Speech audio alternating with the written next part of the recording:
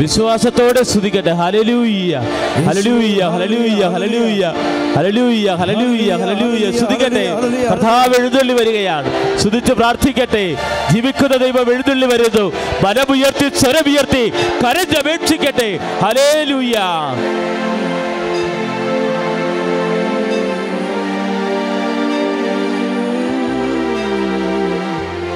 Hallelujah ഹല്ലേലൂയ ഹല്ലേലൂയ ഹല്ലേലൂയ ഹല്ലേലൂയ ഹല്ലേലൂയ. കരമുയർത്തിക്കൊണ്ട് സ്തുതിക്കട്ടെ.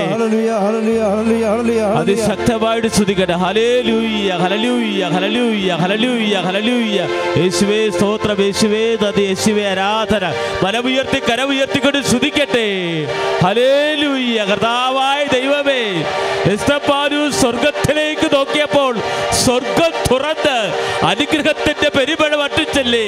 കർത്താവേ, ഇപ്പോൾ ബലമുയർത്തി സ്വരമുയർത്തി ജീവിക്കുന്ന ദൈവ ഈശോയിലേക്ക്, ദിവ്യകാരുണ്യത്തിലേക്ക് കരമുയർത്തി പ്രാർത്ഥിക്കുന്ന ദൈവദിനത്തിൽ അനുഗ്രഹം ഭക്ഷിക്കണമേ.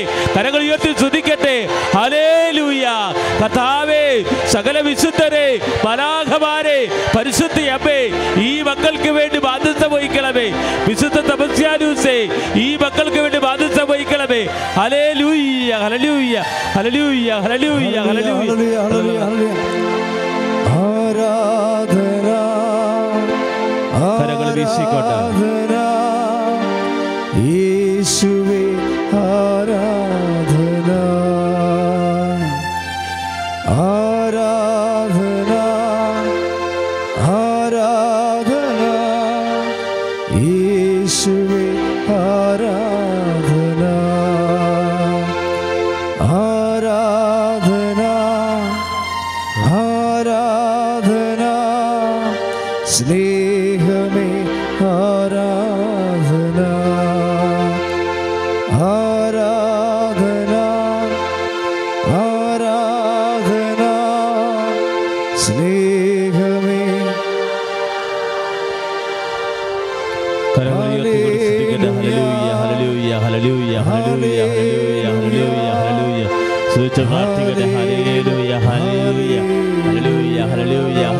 കരങ്ങൾ ഉയർത്തിക്കൊണ്ട് സ്തുതിക്കട്ടെ.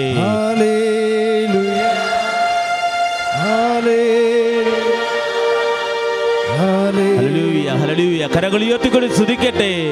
അമ്മേ, പരിശുദ്ധ ദൈവമാതാവേ, അമ്മേ, സന്നിധി ഉടമ്പടി ചെയ്ത മക്കളെ സമർപ്പിക്കുന്നു, നിയോഗങ്ങളെ സമർപ്പിക്കുന്നു.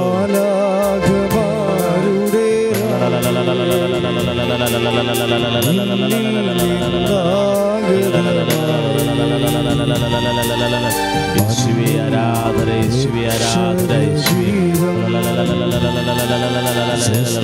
യേശുവേ ആരാധന.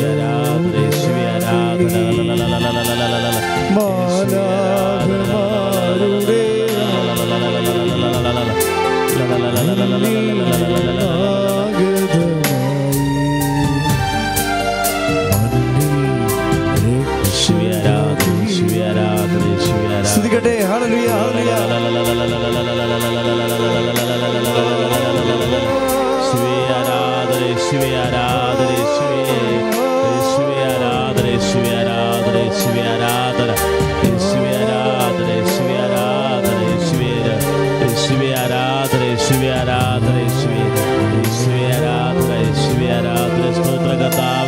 ഹല്ലേലൂയ ഹല്ലേലൂയ.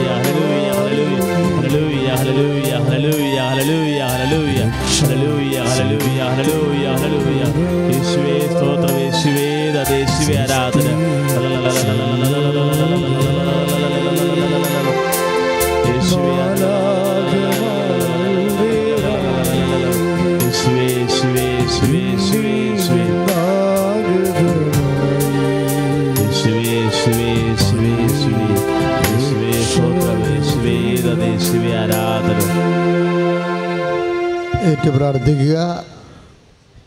അമ്മേ പരിശുദ്ധമേ, പരിശുദ്ധമേ, കൃപാസനം പ്രസാദപരമാതാവേ, കൃപാസനം പ്രസാദപരമാതാവേ, അങ്ങേ സന്നിധിയിൽ ഞാൻ ചെയ്ത ഉടമ്പടി പാലിക്കാൻ എനിക്ക് ശക്തി തരണമേ.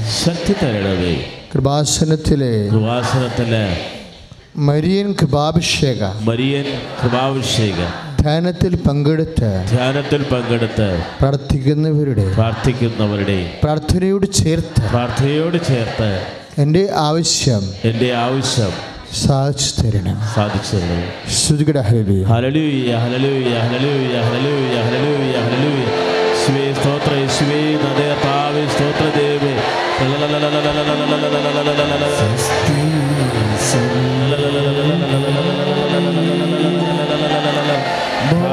സമർപ്പിക്കുന്ന കർത്താവേ, ലോകത്തിന്റെ നാനാഭാഗങ്ങളിൽ ഇരുന്നുകൊണ്ട് കർത്താവിന്റെ ശുശ്രൂഷയിൽ പങ്കുചേരുന്ന മക്കളെ ആശീർവദിക്കണം. ഹല്ലേലൂയ ഹല്ലേലൂയ ഹല്ലേലൂയ ഹല്ലേലൂയ ഹല്ലേലൂയ ഹല്ലേലൂയ ഹല്ലേലൂയ ഹല്ലേലൂയ.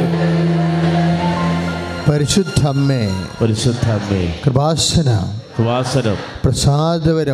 പ്രസാദപരമാതാവേ, അങ്ങേ സന്നിധിയിൽ ഞങ്ങൾ ചെയ്ത ഉടമ്പടി പാലിക്കാൻ എൻ്റെ കുടുംബത്തിന് ശക്തി തരണമേ. ആദ്യ ചൊവ്വാഴ്ച കൃപാസനത്തിൽ ഉപവാസമെടുത്ത് പ്രാർത്ഥിക്കുന്ന സകലരുടെയും പ്രാർത്ഥനയോട് ചേർത്ത് എൻ്റെ ആവശ്യം സാധിച്ചു തരും. ശ്രുതികട ഹല്ലേലൂയ ഹല്ലേലൂയ ഹല്ലേലൂയ. കരങ്ങൾ ഉയർത്തിക്കൊണ്ട് ശ്രുതികട ഹല്ലേലൂയ ഹല്ലേലൂയ ഹല്ലേലൂയ ഹല്ലേലൂയ ഹല്ലേലൂയ. കരങ്ങൾ ഉയർത്തിക്കൊണ്ട് സ്തുതിക്കട്ടെ. കർത്താവായ ദൈവമേ, ഉടമ്പടിയിൽ സമർപ്പിച്ച എല്ലാ നിയോഗങ്ങളുടെ മേൽ ദൈവത്തിന്റെ പരിശുദ്ധാത്മാവ് നിറയട്ടെ, ദൈവത്തിന്റെ കൃപ ചൊരിയട്ടെ. ഹല്ലേലൂയ ഹല്ലേലൂയ ഹല്ലേലൂയ ഹല്ലേലൂയ.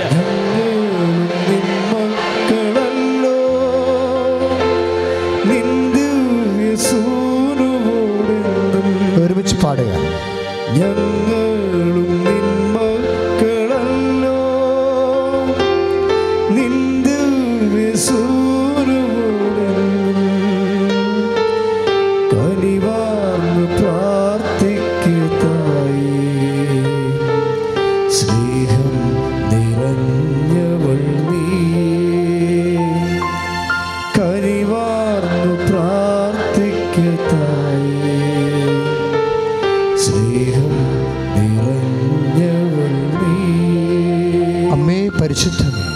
പരിശുദ്ധ കൃപാസനം പ്രസാദപരമാതാവേ, അങ്ങേ സന്നിധിയിൽ എൻ്റെ പ്രിയപ്പെട്ടവർക്കായി ഞങ്ങൾ ചെയ്ത ഉടമ്പടി പാലിക്കാൻ എനിക്ക് ശക്തി തരണം. ആദ്യ ഞായറാഴ്ച കൃപാസനത്തിൽ നടക്കുന്ന ദിവ്യകാരുണ്യ ദമ്പതി ധ്യാനത്തിൽ പങ്കെടുത്ത് പ്രാർത്ഥിക്കുന്ന പ്രാർത്ഥനയോട് ചേർത്ത് എൻ്റെ ആവശ്യം സാധിച്ചു തരും. ഹല്ലേലൂയ ഹല്ലേലൂയ ഹല്ലേലൂയ ഹല്ലേലൂയ ഹല്ലേലൂയ ഹല്ലേലൂയ ഹല്ലേലൂയ.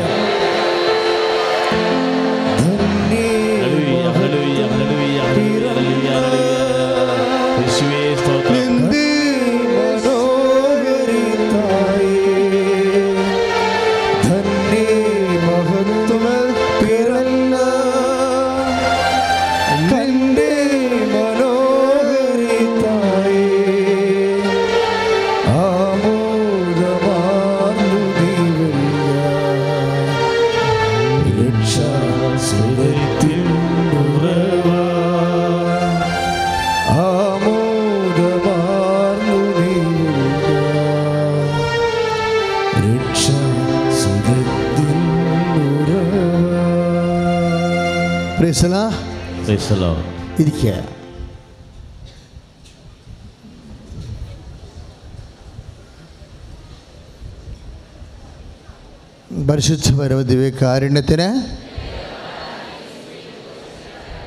പരിശുദ്ധ പരമദിവ്യകാരുണ്യത്തിന് നിൽക്കുന്നവരെ നിന്നോണ്ടാ മതിയോ? പക്ഷേ നിൽക്കുന്നവർ മനസ്സിലൊരു കാര്യം ഓർക്കണത് നിങ്ങളെ ശരിക്കും ദൈവം അനുഗ്രഹിക്കാൻ ഇടയാക്കും. നിൽക്കണത് അമ്മയുടെ ജോലിയാണ് അല്ലേ? നിൽക്കണത് അമ്മയുടെ ജോലിയാണ്. അത് ഓർത്ത് വേണം നിന്നാൽ മതി, കുഴപ്പമില്ല. യേശുവിൻ്റെ അമ്മ അവൻ്റെ കുരിശിൻ്റെ അരികിൽ നിന്നിരുന്നു. കൈയടിച്ച് കിടത്താൻ ശ്രമിക്കുക. അപ്പം നിൽക്കുന്നവർ അമ്മനെ ഓർത്ത് നിന്നാൽ മതി. അമ്മ 3 മണിക്കൂറെങ്കിലും കുരിശിൻ്റെ ചുവട്ടിൽ നിന്നിരുന്നിട്ടുണ്ട്. ആ ത്യാഗം നിങ്ങൾ ഓർക്കണം. അമ്മ കുരിശിൻ്റെ ചുവട്ടിൽ നിന്നതുപോലെയാണ് സ്ഥലമില്ലാത്തത് കൊണ്ട് അമ്മയുടെ വീട്ടിൽ ഞാൻ നിൽക്കേണ്ടി വരണത്. കാരണം എനിക്കത് മനസ്സിലായത്, ഞാൻ അവിടുന്ന് ഇവിടം വരെ വരുന്നതിന് 22 മിനിറ്റ് എടുത്ത്. അപ്പോൾ പലയിടത്തും ഞാൻ നിൽക്കുകയാണ് ചെയ്തത്, ആൾക്കാരെ ഡിസ്റ്റർബൻസ് ചെയ്യാൻ വേണ്ടി. ഒഴിഞ്ഞ് വരുമ്പോൾ അപ്പം നിൽക്കുക. അപ്പോൾ എത്രയോ മണിക്കൂറായിട്ട് നിൽക്കുന്നവരുണ്ട് അവിടെ. അപ്പോഴാണ് എൻ്റെ മനസ്സിൽ അമ്മ ഈ വാക്ക് തന്നത്.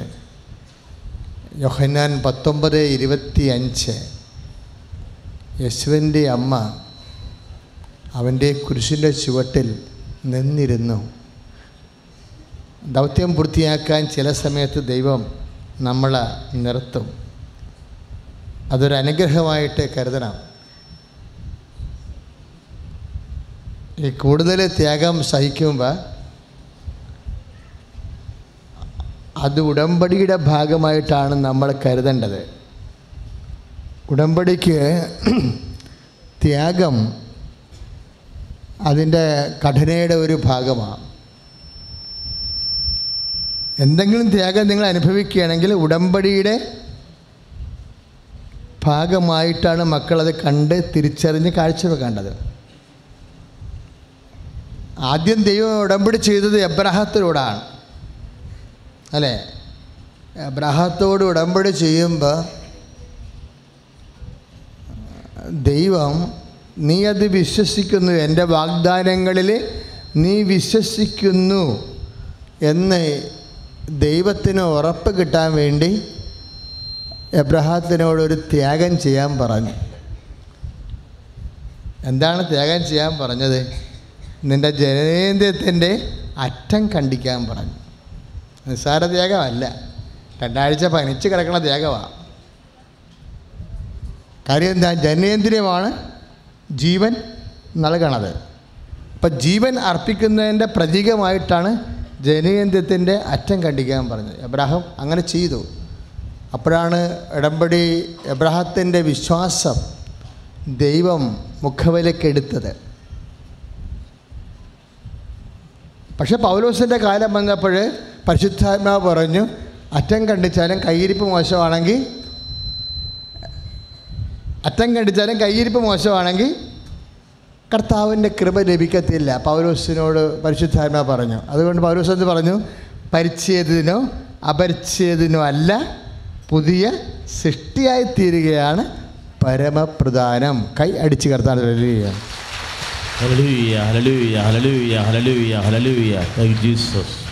അപ്പോൾ ഉടമ്പടിയുടെ ലക്ഷ്യം എന്താ? പുതിയ സൃഷ്ടിയായി തീരുകയാണ്.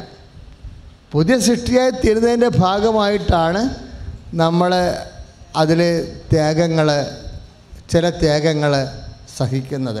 കാരുണ്യപ്രവൃത്തിയുണ്ട്, പ്രേക്ഷിത പ്രവർത്തനമുണ്ട്, അല്ലേ?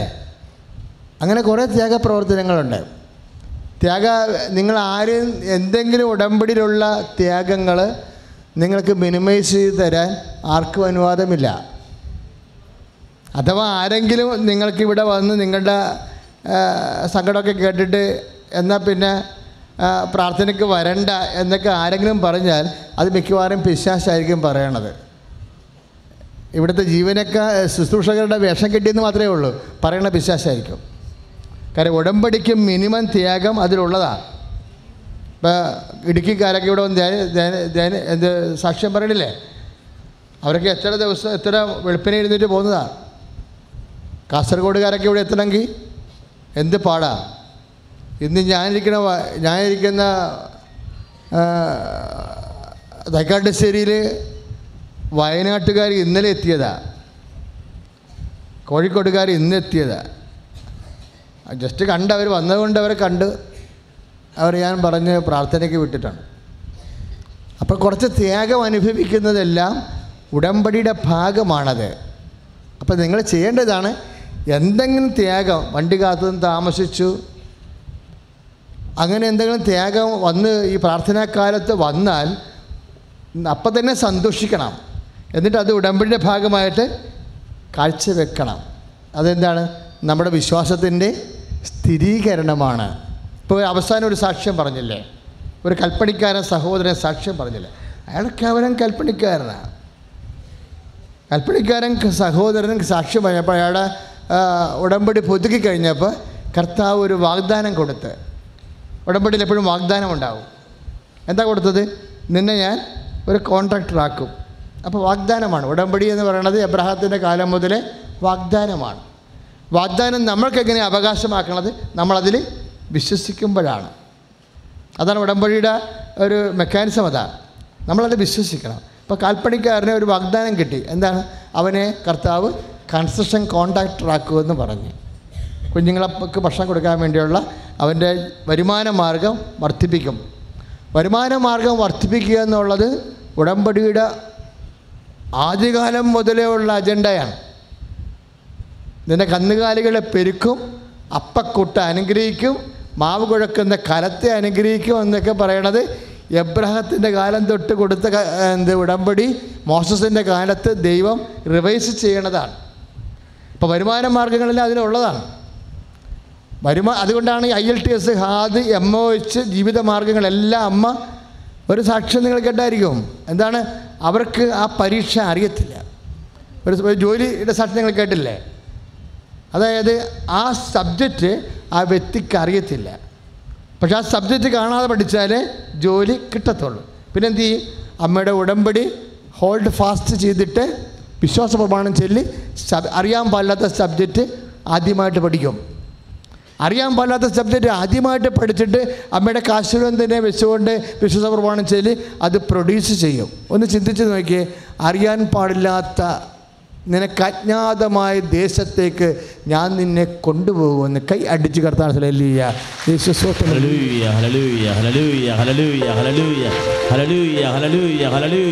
കരങ്ങൾ ഉയർത്തിക്കൊണ്ട് സ്തുതിക്കട്ടെ. ഹല്ലേലൂയ.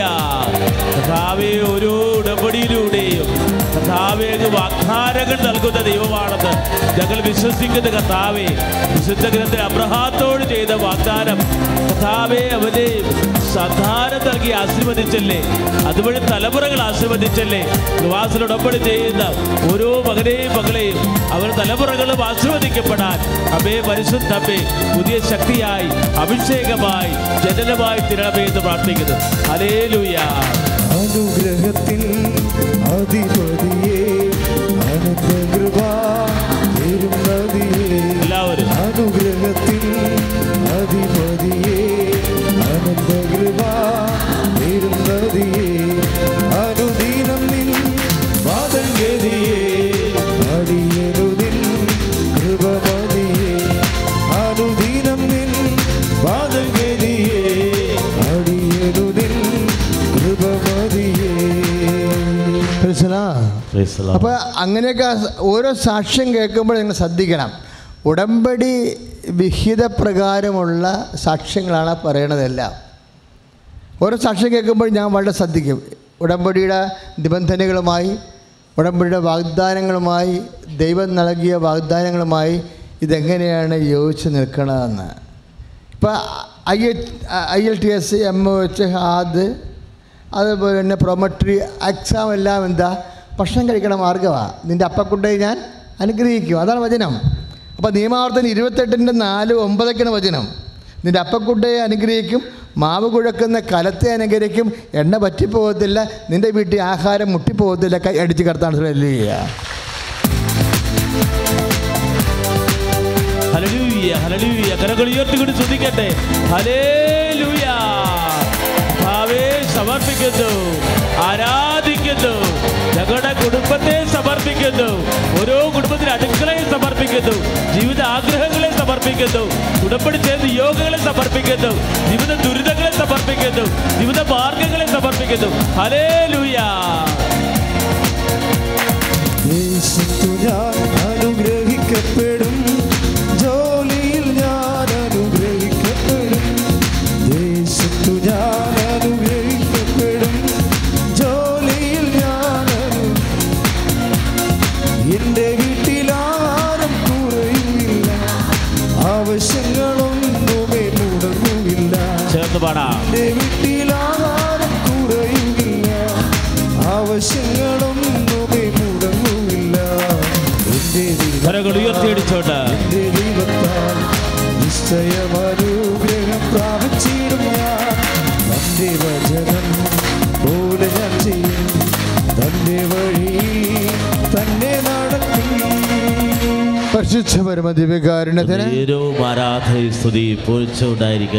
അപ്പോൾ ഇങ്ങനെയെല്ലാം നിറവേറുന്നത് ഉടമ്പടിയുടെ വാഗ്ദാന പ്രകാരം. ഇപ്പം വയറെ കൈവച്ചു, അച്ഛൻ പറഞ്ഞു നിനക്ക് വൈകല്യമില്ലാത്ത കുഞ്ഞിനെ കർത്താവ് തരും. അപ്പോൾ ഉടമ്പടി പ്രകാരം 22 വർഷമായിട്ട് കുഞ്ഞുങ്ങളില്ലാത്തവരെ 17 വർഷം, 21 വർഷം, 10 വർഷം, 14 വർഷം, ഇങ്ങനെ കുഞ്ഞുങ്ങളെ കിട്ടത്തില്ലാതെ 4 വർഷം കഴിയുമ്പോൾ തന്നെ എല്ലാ ടെസ്റ്റും നടത്തിയിട്ട് ഡോക്ടർ പറഞ്ഞാലും ശരി, ഉടമ്പടി ചെയ്യുമ്പോൾ ദൈവം കുഞ്ഞിനെ കൊടുക്കും. എന്താ കുഞ്ഞിനെ കൊടുക്കും? നമ്മൾ സാക്ഷ്യം, ഒരു കൊല്ലത്തെ സാക്ഷ്യമാണ് നമ്മുടെ ഉറപ്പ്. അല്ലാതെ ഒരു കൊല്ലത്ത് 15 മുതൽ ഇന്ന് വരെ കുഞ്ഞുങ്ങൾക്ക് കിട്ടിയിരിക്കുന്ന സാക്ഷ്യങ്ങളുണ്ട്. കുഞ്ഞുങ്ങളുടെ കിഡ്നി സുഖപ്പെടണതും, കുഞ്ഞുങ്ങളുടെ കരൾ വെച്ച് കൊടുക്കണം, കുഞ്ഞുങ്ങളെ സന്താനങ്ങളെ കോൺസെൻട്രേറ്റ് ചെയ്യണത് എന്താണെന്നറിയാവോ? അബ്രാഹത്തിന് ഉടമ്പടി ചെയ്യാൻ നേരത്ത് ദൈവം വിളിച്ചപ്പോഴേ ഞാനും നീയും തമ്മിൽ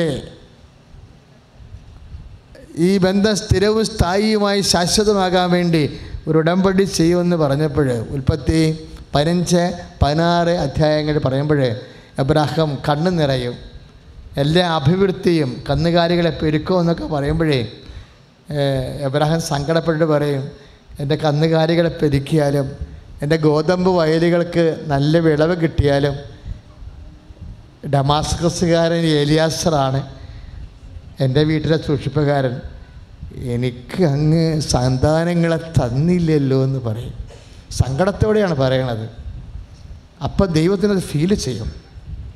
അപ്പോഴേ ദൈവം പറഞ്ഞു, എടാ ഞാൻ വാഗ്ദാനം തരുമ്പോൾ അണ്ടർസ്റ്റുഡ് അല്ലേ അതിൻ്റെ അകത്ത് സന്താനങ്ങളെ, നീ പുറത്തേക്ക് വരാൻ പറയും. ഞാൻ വാഗ്ദാനം തരുമ്പോൾ സന്താനങ്ങൾ അണ്ടർസ്റ്റുഡ് അല്ലേ, അതിൻ്റെ അകത്ത് അറിയാതെ തന്നെ ഉള്ളതാണല്ലോ, പിന്നെ നീ എന്നോടത് പറയേണ്ട കാര്യമില്ല, എന്നാലും നീ പുറത്തേക്ക് വാ എന്ന് പറയും. അപ്പോൾ പുറത്തേക്ക് വരുമ്പോൾ പറയും, നീ എന്നെ കാണുന്നത് ഞാൻ മണ്ണും നക്ഷത്രങ്ങളും, അതുപോലെ ഞാൻ നിനക്ക് സന്താനങ്ങളെ തരുമെന്ന്. 1 അല്ല 2 അല്ല 10,000 സുഖിലലിയ. കരങ്ങളുയർത്തിക്കൊണ്ട് സ്തുതിക്കട്ടെ. സന്താനരഹിതരെ സമർപ്പിക്കുന്ന കർത്താവേ, പലവട്ടം അബോഷനായി പോയിട്ടുള്ളവരെ സമർപ്പിച്ച് പ്രാർത്ഥിക്കുന്ന കർത്താവേ, സന്താനം കിട്ടാതെ വിഷമിക്കുന്നവരെ സമർപ്പിക്കുന്നു. വധ്യായ എലിസബത്തിന് സന്താന ഭാഗ്യം കൊടുത്ത ദൈവമേ, കർത്താവായ ദൈവമേ, സാറായിക്ക് 90-ാമത്തെ വയസ്സിൽ ജീവിത അവസാനത്തിൽ സന്താന ഭാഗ്യം കൊടുത്ത് അബ്രഹാത്തെ കുടുംബത്തെ അനുഗ്രഹിച്ച ദൈവമേ, ഇപ്പോൾ പ്രാർത്ഥിക്കുന്ന ഓരോ മകനെയും മകളെയും ആശീർവദിക്കണമേ. ഹല്ലേലൂയ. പങ്കാളിയും എൻ്റെ മക്കളും എൻ്റെ സമ്പത്തും അനുഗ്രഹിക്കപ്പെടും. ജീവിത പങ്കാളിയും എൻ്റെ മക്കളും എൻ്റെ സമ്പത്തും അനുഗ്രഹിക്കപ്പെടും.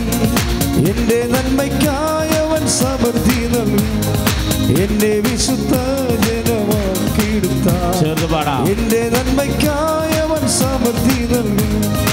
എന്നെ വിശുദ്ധ ജനമാക്കിയെടുത്താൽ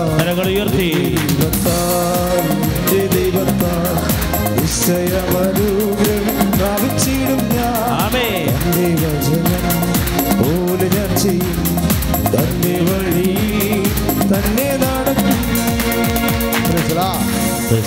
സന്താനങ്ങൾ എന്ന് പറയുന്നത് ഉടമ്പടിയുടെ ആദിമ വാഗ്ദാനങ്ങളിൽ ഒന്നാണത്. ഇപ്പം മണ്ണ് പോലെ നക്ഷത്രം പോലെ മക്കളെ കൊടുക്കുമെന്ന് പറഞ്ഞിട്ട് നിങ്ങൾ ഓർക്കും ഇസഹാക്ക് മാത്രമല്ല ജനിച്ചതുള്ളതെന്നല്ല. പൗലോസ് അപ്പോസ്തലൻ എന്താ പറയണത്?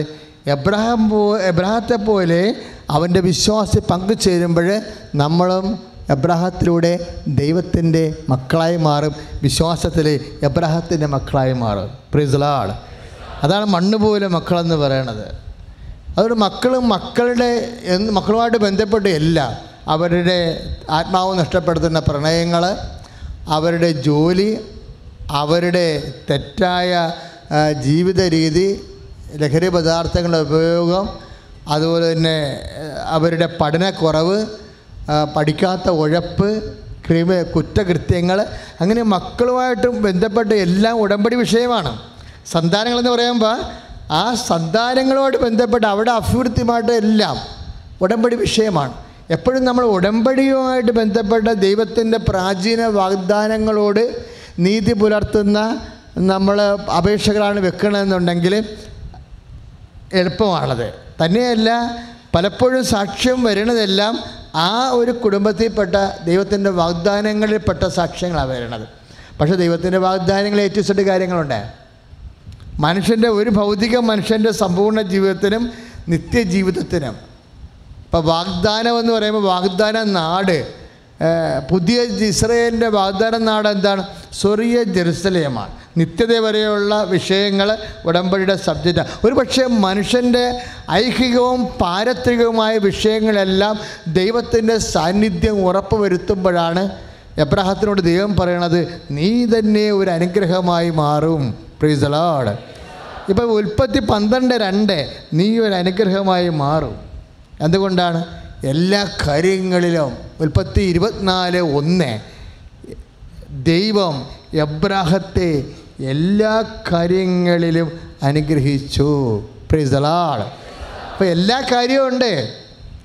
എബ്രാഹത്തെ അനുഗ്രഹിച്ചെന്ന് പറയുമ്പോഴേ ഉൽപ്പത്തി 24:1 എല്ലാ കാര്യങ്ങളിലും ദൈവം എബ്രാഹത്തെ അനുഗ്രഹിക്കുന്നത് ഉടമ്പടി പ്രകാരമാണ്. ഉടമ്പടിയുടെ പെർസ്പെക്റ്റീവ് ഇപ്പം നിങ്ങളെ പറയും. ചിലരിപ്പോൾ കഴിഞ്ഞ ആഴ്ചയിലേക്കുള്ള സാക്ഷ്യം എന്താണ്? ഞങ്ങൾ 6 കാര്യമാണ് ഉടമ്പടി വെച്ചത്, 3 കാര്യം ഉടമ്പടിയുടെ പുറത്ത് നടന്നെന്ന് പറഞ്ഞില്ലേ. നമ്മളെന്താണ് 6 കാര്യം വെച്ചിരിക്കുന്നത്? 6 കൽപ്പരണി നമ്മൾ കൃപാസനത്തിൽ നടക്കണത് എന്താ? മരിയൻ ഉടമ്പടിയാണ്. അമ്മ പ്രത്യക്ഷപ്പെട്ടതിൻ്റെ പേരിൽ നമുക്ക് ദൈവം തന്ന ആനുകൂല്യമാണ് ഉടമ്പടി പ്രാർത്ഥന, വെളിപാട് പ്രാർത്ഥനയാണത്. അപ്പോഴും മരിയൻ ഉടമ്പടി ആയത് കാരണം അമ്മയുടെ മധ്യസ്ഥതയിലാണ് കൃപാസനത്തിൽ ഉടമ്പടി ചെയ്യണത്, അത് ഈശോൻ്റെ അടുത്ത് വെക്കണത്. അപ്പം അങ്ങനെ വരുമ്പോൾ 6 കൽപ്പരണിയാണ് ഇപ്പോൾ കാനായിലെ കല്യാണത്തിൽ അമ്മയുടെ മധ്യസ്ഥയിൽ വെച്ചത്. അതുകൊണ്ടാണ് നമ്മൾ 6 കാര്യം വെക്കണത്. പക്ഷേ 6 കാര്യം വെക്കുമ്പോൾ 6 നിബന്ധനകളാണ് നമ്മൾ ഉടമ്പടി പ്രകാരം ഏറ്റെടുക്കണത്. അങ്ങനെ ഏറ്റെടുക്കുമ്പോൾ 6 നിബന്ധനകൾ ഉടമ്പടി പ്രകാരം ഏറ്റെടുക്കുമ്പോൾ ഈ ചിലർ ഇപ്പോൾ ഒരു സാക്ഷ്യം പറഞ്ഞില്ലേ, അതായത് 3 മാസമാണ് അമ്മ വീട്ടിലിരിക്കണത്. അപ്പോൾ നിങ്ങൾ ചിലർക്ക് തെറ്റിദ്ധാരണ വന്നു കാണും, ആ 3 മാസം കഴിയുമ്പോൾ പിന്നെ ഉടമ്പടി തീർന്നെന്ന്. ഉടമ്പടി 1-ാം ഘട്ടമാണ് 3 മാസം. ഉടമ്പടി ഞങ്ങൾ സ്ഥിരീകരിക്കണതാണ്. അപ്പോൾ അതുകൊണ്ട് ഉടമ്പടി കഴിയുമ്പോൾ തന്നെ അച്ഛനെ കാണാൻ വരുമ്പോൾ പേപ്പർ മേടിക്കണത്. പേപ്പർ മേടിച്ചിട്ട് എന്താ നോക്കണത്? പുതുക്കിയൊന്നും നോക്കത്തുള്ളൂ. ഉടമ്പടിയുടെ 1-ാം ഘട്ടം കഴിഞ്ഞ് ഉടമ്പടി പുതുക്കുമ്പോഴാണ് ഉടമ്പടി ആദ്യഘട്ടം സ്ഥിരീകരിക്കണത്. ചില ആൾക്കാർ ഉടമ്പടി ആദ്യഘട്ടം സ്ഥിരീകരിച്ചിട്ട് പിന്നെ അത് പുതുക്കത്തില്ല. ഇപ്പോൾ ഇന്ന് തേക്കാട്ടെ ഒരു സഹോദരി വന്നിട്ടുണ്ടായിരുന്നു. അവർ കഴിഞ്ഞ കൊല്ലം എടുത്ത ജനുവരി മാസം എടുത്ത ഉടമ്പടിയാണ്. അത് കഴിഞ്ഞ് എല്ലാം പ്രാർത്ഥനയ്ക്ക് അവർ വരുന്നുണ്ട്, പത്രത്തിൻ്റെ കാർഡുണ്ട്, പക്ഷേ ഉടമ്പടി ഒരു പുതുക്കിയിട്ടില്ല. ആ സാധനം റിജക്റ്റ് ചെയ്ത് കളയും. ഉടമ്പടി പുതുക്കണം. നിങ്ങൾ വരികയോ വരാതിരിക്കണോ അല്ല പ്രശ്നം, വന്നാൽ പോരാ, ആ ഉടമ്പടി കൊണ്ടുവന്ന് പുതുക്കണം. 4 പുതുക്കൽ കഴിയുമ്പോൾ പിന്നെ ഒരു കാര്യം അവശേഷിച്ചാൽ നീല കാർഡ് തരും. നീല ഉടമ്പടി, പച്ച ഉടമ്പടിയല്ലേ ഇപ്പോൾ തന്നിരിക്കണത്. അപ്പം മാതാവിൻ്റെ നീല ഉടമ്പടി തരും. ആ നീല ഉടമ്പടി കിട്ടിക്കഴിഞ്ഞാൽ 4 പുതുക്കൽ കഴിഞ്ഞാൽ നീല ഉടമ്പടി കിട്ടും. നീല ഉടമ്പടി കിട്ടിക്കഴിഞ്ഞാൽ അതിൻ്റെ അർത്ഥം അത് പക്കാ കേസാണ്. അവരെന്ത് പാതിരാത്രിക്കായാലും ആ നീല ഉടമ്പടി അച്ഛനെ കാണിച്ചാൽ അച്ഛന് എന്തെങ്കിലും സമാധാനം പറയാതെ അവർ വിടത്തില്ല. കാര്യം എന്താണ്? അവർ വിശ്വസ്തതയാണ്. വിശ്വസ്തത എന്ന് പറയുന്നത് ഉടമ്പടിയുടെ മെയിൻ സബ്ജക്റ്റാണ്. വിശ്വാസം അടിസ്ഥാനമാണ്. വിശ്വാസം അത് കഴിഞ്ഞ് ഇപ്പോൾ ഒരു ആ കാർപ്പൻ്ററിന് കൊടുത്തിരിക്കുന്ന മെസ്സേജ് എന്താണ്? ഉടമ്പടി പുതുക്കിയപ്പോൾ കർത്താവ് പറയുന്നു, നിങ്ങൾ കൽപ്പണിക്കാരനാണെങ്കിലും നിങ്ങൾക്ക് കോൺട്രാക്റ്റ് ജോലി തരുമെന്ന് മെസ്സേജ് ഉള്ളതാണത്. അച്ഛന് കിട്ടുന്ന സന്ദേശങ്ങൾ ചാർട്ടിങ് മെസ്സേജിൽ വെക്കുമ്പോൾ അയാൾ കൺകറൻറ്റ് ചെയ്ത് സൂചിക വന്നാൽ ആണത് അത് ഉറപ്പാക്കണത്. അപ്പം അങ്ങനെ കൊടുക്കുന്നതാണ്. പക്ഷേ 3-ാം മാസം കിട്ടിയില്ല, 6-ാം മാസം കിട്ടിയില്ല, അല്ലേ, 9-ാം മാസം കിട്ടിയില്ല. അപ്പം അങ്ങനെ വരുമ്പോൾ ചില പൊട്ടന്മാർ ഉടമ്പടിയുടെ നേച്ചർ അറിയാൻ പാടില്ലാത്തവർ, അത് വെറുതെ തോന്നിയായിരിക്കും, നമുക്ക് എന്നാ ഒരു കൽപ്പണിക്കാരൻ എങ്ങനെ കോൺട്രാക്ടർ ആകണത് ഒക്കെ ചുമ്മാ അച്ഛൻ ചിലപ്പോൾ സന്തോഷിപ്പിക്കാൻ വേണ്ടി പറഞ്ഞതായിരിക്കും എന്ന് പറഞ്ഞ് പരിശുദ്ധ വിചാരിച്ച് കയറി പിടിച്ച് അവനെ കുരുക്കിക്കളയും. പക്ഷേ കർത്താവിൽ വിശ്വസ്തതയാണത്. എബ്രഹാത്തിനോട് നിനക്ക് സന്തതി ഉണ്ടാകുമെന്ന് പറഞ്ഞിട്ട് 5 കൊല്ലം കഴിഞ്ഞിട്ടുണ്ടായില്ല, 10 കൊല്ലം കഴിഞ്ഞിട്ടുണ്ടായില്ല, 20 കൊല്ലം കഴിഞ്ഞിട്ടുണ്ടായില്ല. അങ്ങനെയാണ് സാറാക്ക് പറഞ്ഞിട്ട് സാറാ പറഞ്ഞ് ഹാഗറിനെ പ്രാപിക്കുക, മക്കളെ ഉണ്ടാക്കുക, അല്ലെങ്കിൽ കണ്ടവും കൊണ്ട് തിന്നുമെന്ന് പറഞ്ഞു. അങ്ങനെയാണ് എബ്രഹാം ചേട്ടത്തിമാരെ കുഴപ്പമുണ്ടാക്കുക. ചില സമയത്ത് സാറാ ചേട്ടത്തിയാണ് കുഴപ്പമുണ്ടാക്കിയതേ. മര്യാദക്ക് കർത്താവിൻ്റെ കാലം വരെ ആ കർത്താവിനൊരു സംഭവത്തിൽ ഈ ലാഗ് ചെയ്യുമ്പോൾ ഓർക്കുക, വിശ്വസ്തതയാണ് വിഷയമെന്ന്. നമ്മൾ ഒരു വിഷയം, ഒരു വാഗ്ദാനത്തിൻ്റെ ഉത്തരം ഉടമ്പടി പ്രകാരം എബ്രഹാത്തിന് താമസിച്ചു. 25 കൊല്ലം കഴിഞ്ഞപ്പോഴാണ് സാറാ ഗർഭിണിയായത്. അപ്പോൾ അവർക്ക് 100 വയസ്സുണ്ട്. അവർക്ക് ഉടമ്പടി കൊടുക്കണ കാലത്ത് വാഗ്ദാനം കൊടുക്കുമ്പോൾ സാറാക്ക് 75 വയസ്സേ ഉള്ളൂ. പക്ഷേ ഇസഹാക്ക് ജനിക്കണ കാലത്ത് ഇസഹാക്കിനെ പ്രഗ്നൻ്റ് ആകുന്ന സമയത്ത് അവർക്ക് 100 വയസ്സുണ്ട്. അപ്പോൾ ദൈവം എന്താ ഉദ്ദേശിക്കണത്? ദൈവം കൊടുത്ത വാഗ്ദാനങ്ങളിൽ വിശ്വസിക്കുന്നുണ്ടോ? ആ വിശ്വസിക്കുന്ന വ്യക്തി ആ വിശ്വാസത്തെ സ്ഥിരമായി നിൽക്കുമ്പോഴാണ് കള്ള് ഇരിക്കുമ്പോഴെന്ത് പറ്റും? ഭിന്നാവിരിയായി മാറുന്നത് അല്ലേ? ചിലപ്പോൾ ചാരായമായി മാറും, വീര്യം കൂടും. വിശ്വാസം ഇരിക്കുമ്പോൾ വീര്യം കൂടും.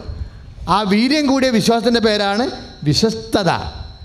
വീര്യം കൂടിയ വിശ്വാസം സാധാരണ അഴകുഴപ്പ വിശ്വാസമല്ല, വീര്യം കൂടിയ വിശ്വാസമാണോ നിൻ്റെ കയ്യിലുള്ളതെന്നറിയാൻ വേണ്ടിയാണ് ദൈവം ചില കാര്യങ്ങൾക്ക് ലാഗ് ചെയ്യണത്. അപ്പോൾ ഉടമ്പടി 1-ാം കൊല്ലം കഴിഞ്ഞപ്പോൾ 16 ലക്ഷത്തിൻ്റെ ഒരു പ്രോജക്റ്റ് ആ മനുഷ്യന് കിട്ടുകയാണ്. അത് സുന്ദരമായ മനുഷ്യൻ ചെയ്തു എന്നുള്ളതാണ്. എത്രയോ പേര് ചെയ്യുന്നു, എന്തുമാത്രം നഷ്ടം വരുന്നു. ഈ കെട്ടിട പണിക്കാർ, കോൺട്രാക്ടർമാർക്കെല്ലാം നഷ്ടമാണ്. എനിക്ക് അതായത് പലരും ഈ ഉടമ്പടി ചെയ്യാൻ വരുമ്പോൾ ഞാൻ ചോദിക്കുമ്പോൾ പറയണത്, എൻ്റെ വെച്ചാൽ കോൺട്രാക്ടറാണ്, പക്ഷേ കണ്ടവൻ്റെ കയ്യിലാണ് കാശെന്ന്. കാര്യം എല്ലാവരും കെട്ടിടം പണിയിക്കുന്നുണ്ട്, വലിയ ആഘോഷമായിട്ടൊക്കെ പണിയിക്കും. പക്ഷേ താക്കോല് നമ്മൾ കൊടുക്കുമ്പോൾ മിക്കവാറും ഒരു 20 ലക്ഷം രൂപ യവൻ നമുക്ക് തരാനുണ്ടാവും, അതിൽ 10 ലക്ഷമെങ്കിലും തരാനുണ്ടാവും. അങ്ങനെ നഷ്ടം വരണത്. നമ്മൾ ബ്ലേഡിന് കാശെടുത്ത് പണിത് കൊടുക്കും, പലിശ നമ്മൾ കൊടുക്കേണ്ടി വരും, കാശ് അവൻ്റെ കയ്യിരിക്കും. പക്ഷേ ഇത് ആ പാവപ്പെട്ടൊരു ന്യായ പൈസ ഇല്ലാതെ ആ കാശ് കിട്ടുകയും ചെയ്ത് അത് അവന് ഉപകരിക്കുകയും ചെയ്യാം. ദൈവം തരുമ്പോൾ ദൈവം അത് കൃത്യമായിട്ട് വാങ്ങിച്ചു തന്ന് നിൻ്റെ സമ്പൽ സമൃദ്ധി ദൈവത്തിൻ്റെ ഒരു വിഷയമാണ്. നിൻ്റെ സമ്പൽ സമൃദ്ധിയെ ദൈവത്തിൻ്റെ ഒരു വിഷയമാണ്. നീ സമാധാനത്തിലും സന്തോഷത്തിലും ജീവിക്കണം ദൈവം ആഗ്രഹിക്കുന്നുണ്ട്. അതുകൊണ്ടാണ് കർത്താവ് പറയണില്ലേ, കർത്താവിൻ്റെ വചനങ്ങളൊക്കെ കേട്ട് കഴിയുമ്പോൾ കർത്താവ് പറയും, ഇതുങ്ങളെ ഇങ്ങനെ വെറും കൈയോടെ പറഞ്ഞു വിട്ടാൽ വഴി വെച്ച് താഴ്ന്നു വീണാൽ എന്ത് ചെയ്യും? ഭയങ്കര ബൈബിളിലെ ഏറ്റവും ഹൃദയസ്പർശിയ ഒരു വാക്കാണ്. കർത്താവിൻ്റെ വചനം കേട്ട് കഴിയുമ്പോൾ കർത്താവ് ശിഷ്യന്മാരോട് പറയും, ഞാൻ ഇതുങ്ങളെ വെറും കൈയോടെ പറഞ്ഞു വിട്ടാൽ ഇതുങ്ങൾ വഴിയിൽ തളർന്നു വീഴും. അയ്യോ, അത് ഈശോ മാത്രം പറയുന്ന, അതാണ് ഈശോൻ്റെ മനസ്സ്. മർക്കോസിൻ്റെ സുവിശേഷത്തിൽ 8-ാം അധ്യായം 3-ാം വാക്യമാണ്, ഞാൻ അവരെ ഒന്ന് പറഞ്ഞ് വെറും കൈയോടെ പറഞ്ഞു വിട്ടാൽ അവർ വഴിയിൽ തളർന്നു വീഴും. എൻ്റെ ദൈവപൈതലേ, നീ ഞാനും ജീവിത വഴി തളർന്നു വീഴാൻ നിന്റെ ദൈവം ഇഷ്ടപ്പെടുന്നില്ല. കൈ അടിച്ച് കർത്താവ് കരങ്ങൾ ഉയർത്തിക്കൊണ്ട് സ്തുതിക്കട്ടെ. ഞങ്ങളുടെ ജീവിത ഘട്ടങ്ങളില്, വിഷമസന്ധികളില്, ജീവിതത്തിന്റെ പ്രതിസന്ധികളില് കർത്താവേ ഞങ്ങളെ തളർന്നു വിടാതെ മുന്നേറ്റ് പോകാൻ ശക്തി വരണമേന്ന് പ്രാർത്ഥിക്കുന്നു. കർത്താവേ, സങ്കീർത്തനം 144 പ്രാർത്ഥിക്കുന്നു, ഞങ്ങളുടെ പാതകൾക്ക് ജീവിതത്തിന് കരുത്ത് പകരണമേ. ഹല്ലേലൂയ. കരങ്ങളടിച്ചുകൊണ്ട് ദൈവസ്നേഹത്തോടെ പാടുകയാണ്.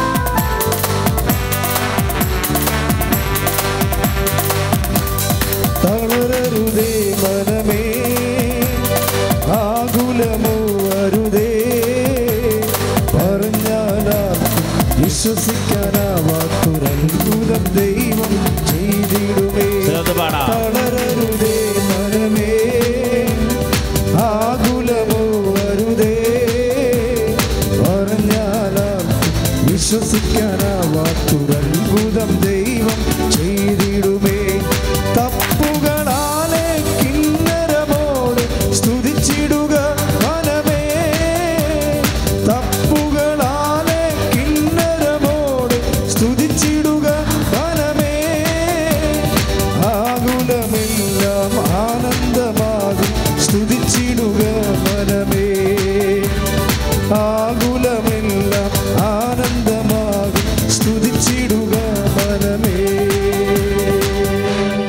പരിശുദ്ധ പരമദിവ്യകാരുണ്യത്തിന് ആരാധനയും സ്തുതിയും പുകഴ്ചയും ഉണ്ടായിരിക്കട്ടെ. പരിശുദ്ധ പരമദിവ്യകാരുണ്യത്തിന് ആരാധനയും സ്തുതിയും പുകഴ്ചയും ഉണ്ടായിരിക്കട്ടെ. മക്കളെ, ഉടമ്പടി കാലത്ത് ഇതുപോലെ വിശ്വസ്തത ടെസ്റ്റ് ചെയ്യാൻ വേണ്ടി ചില കാര്യങ്ങൾക്ക് അനുഗ്രഹം താമസിക്കുകയാണെങ്കിൽ മക്കളൊരു പണി ചെയ്യണം.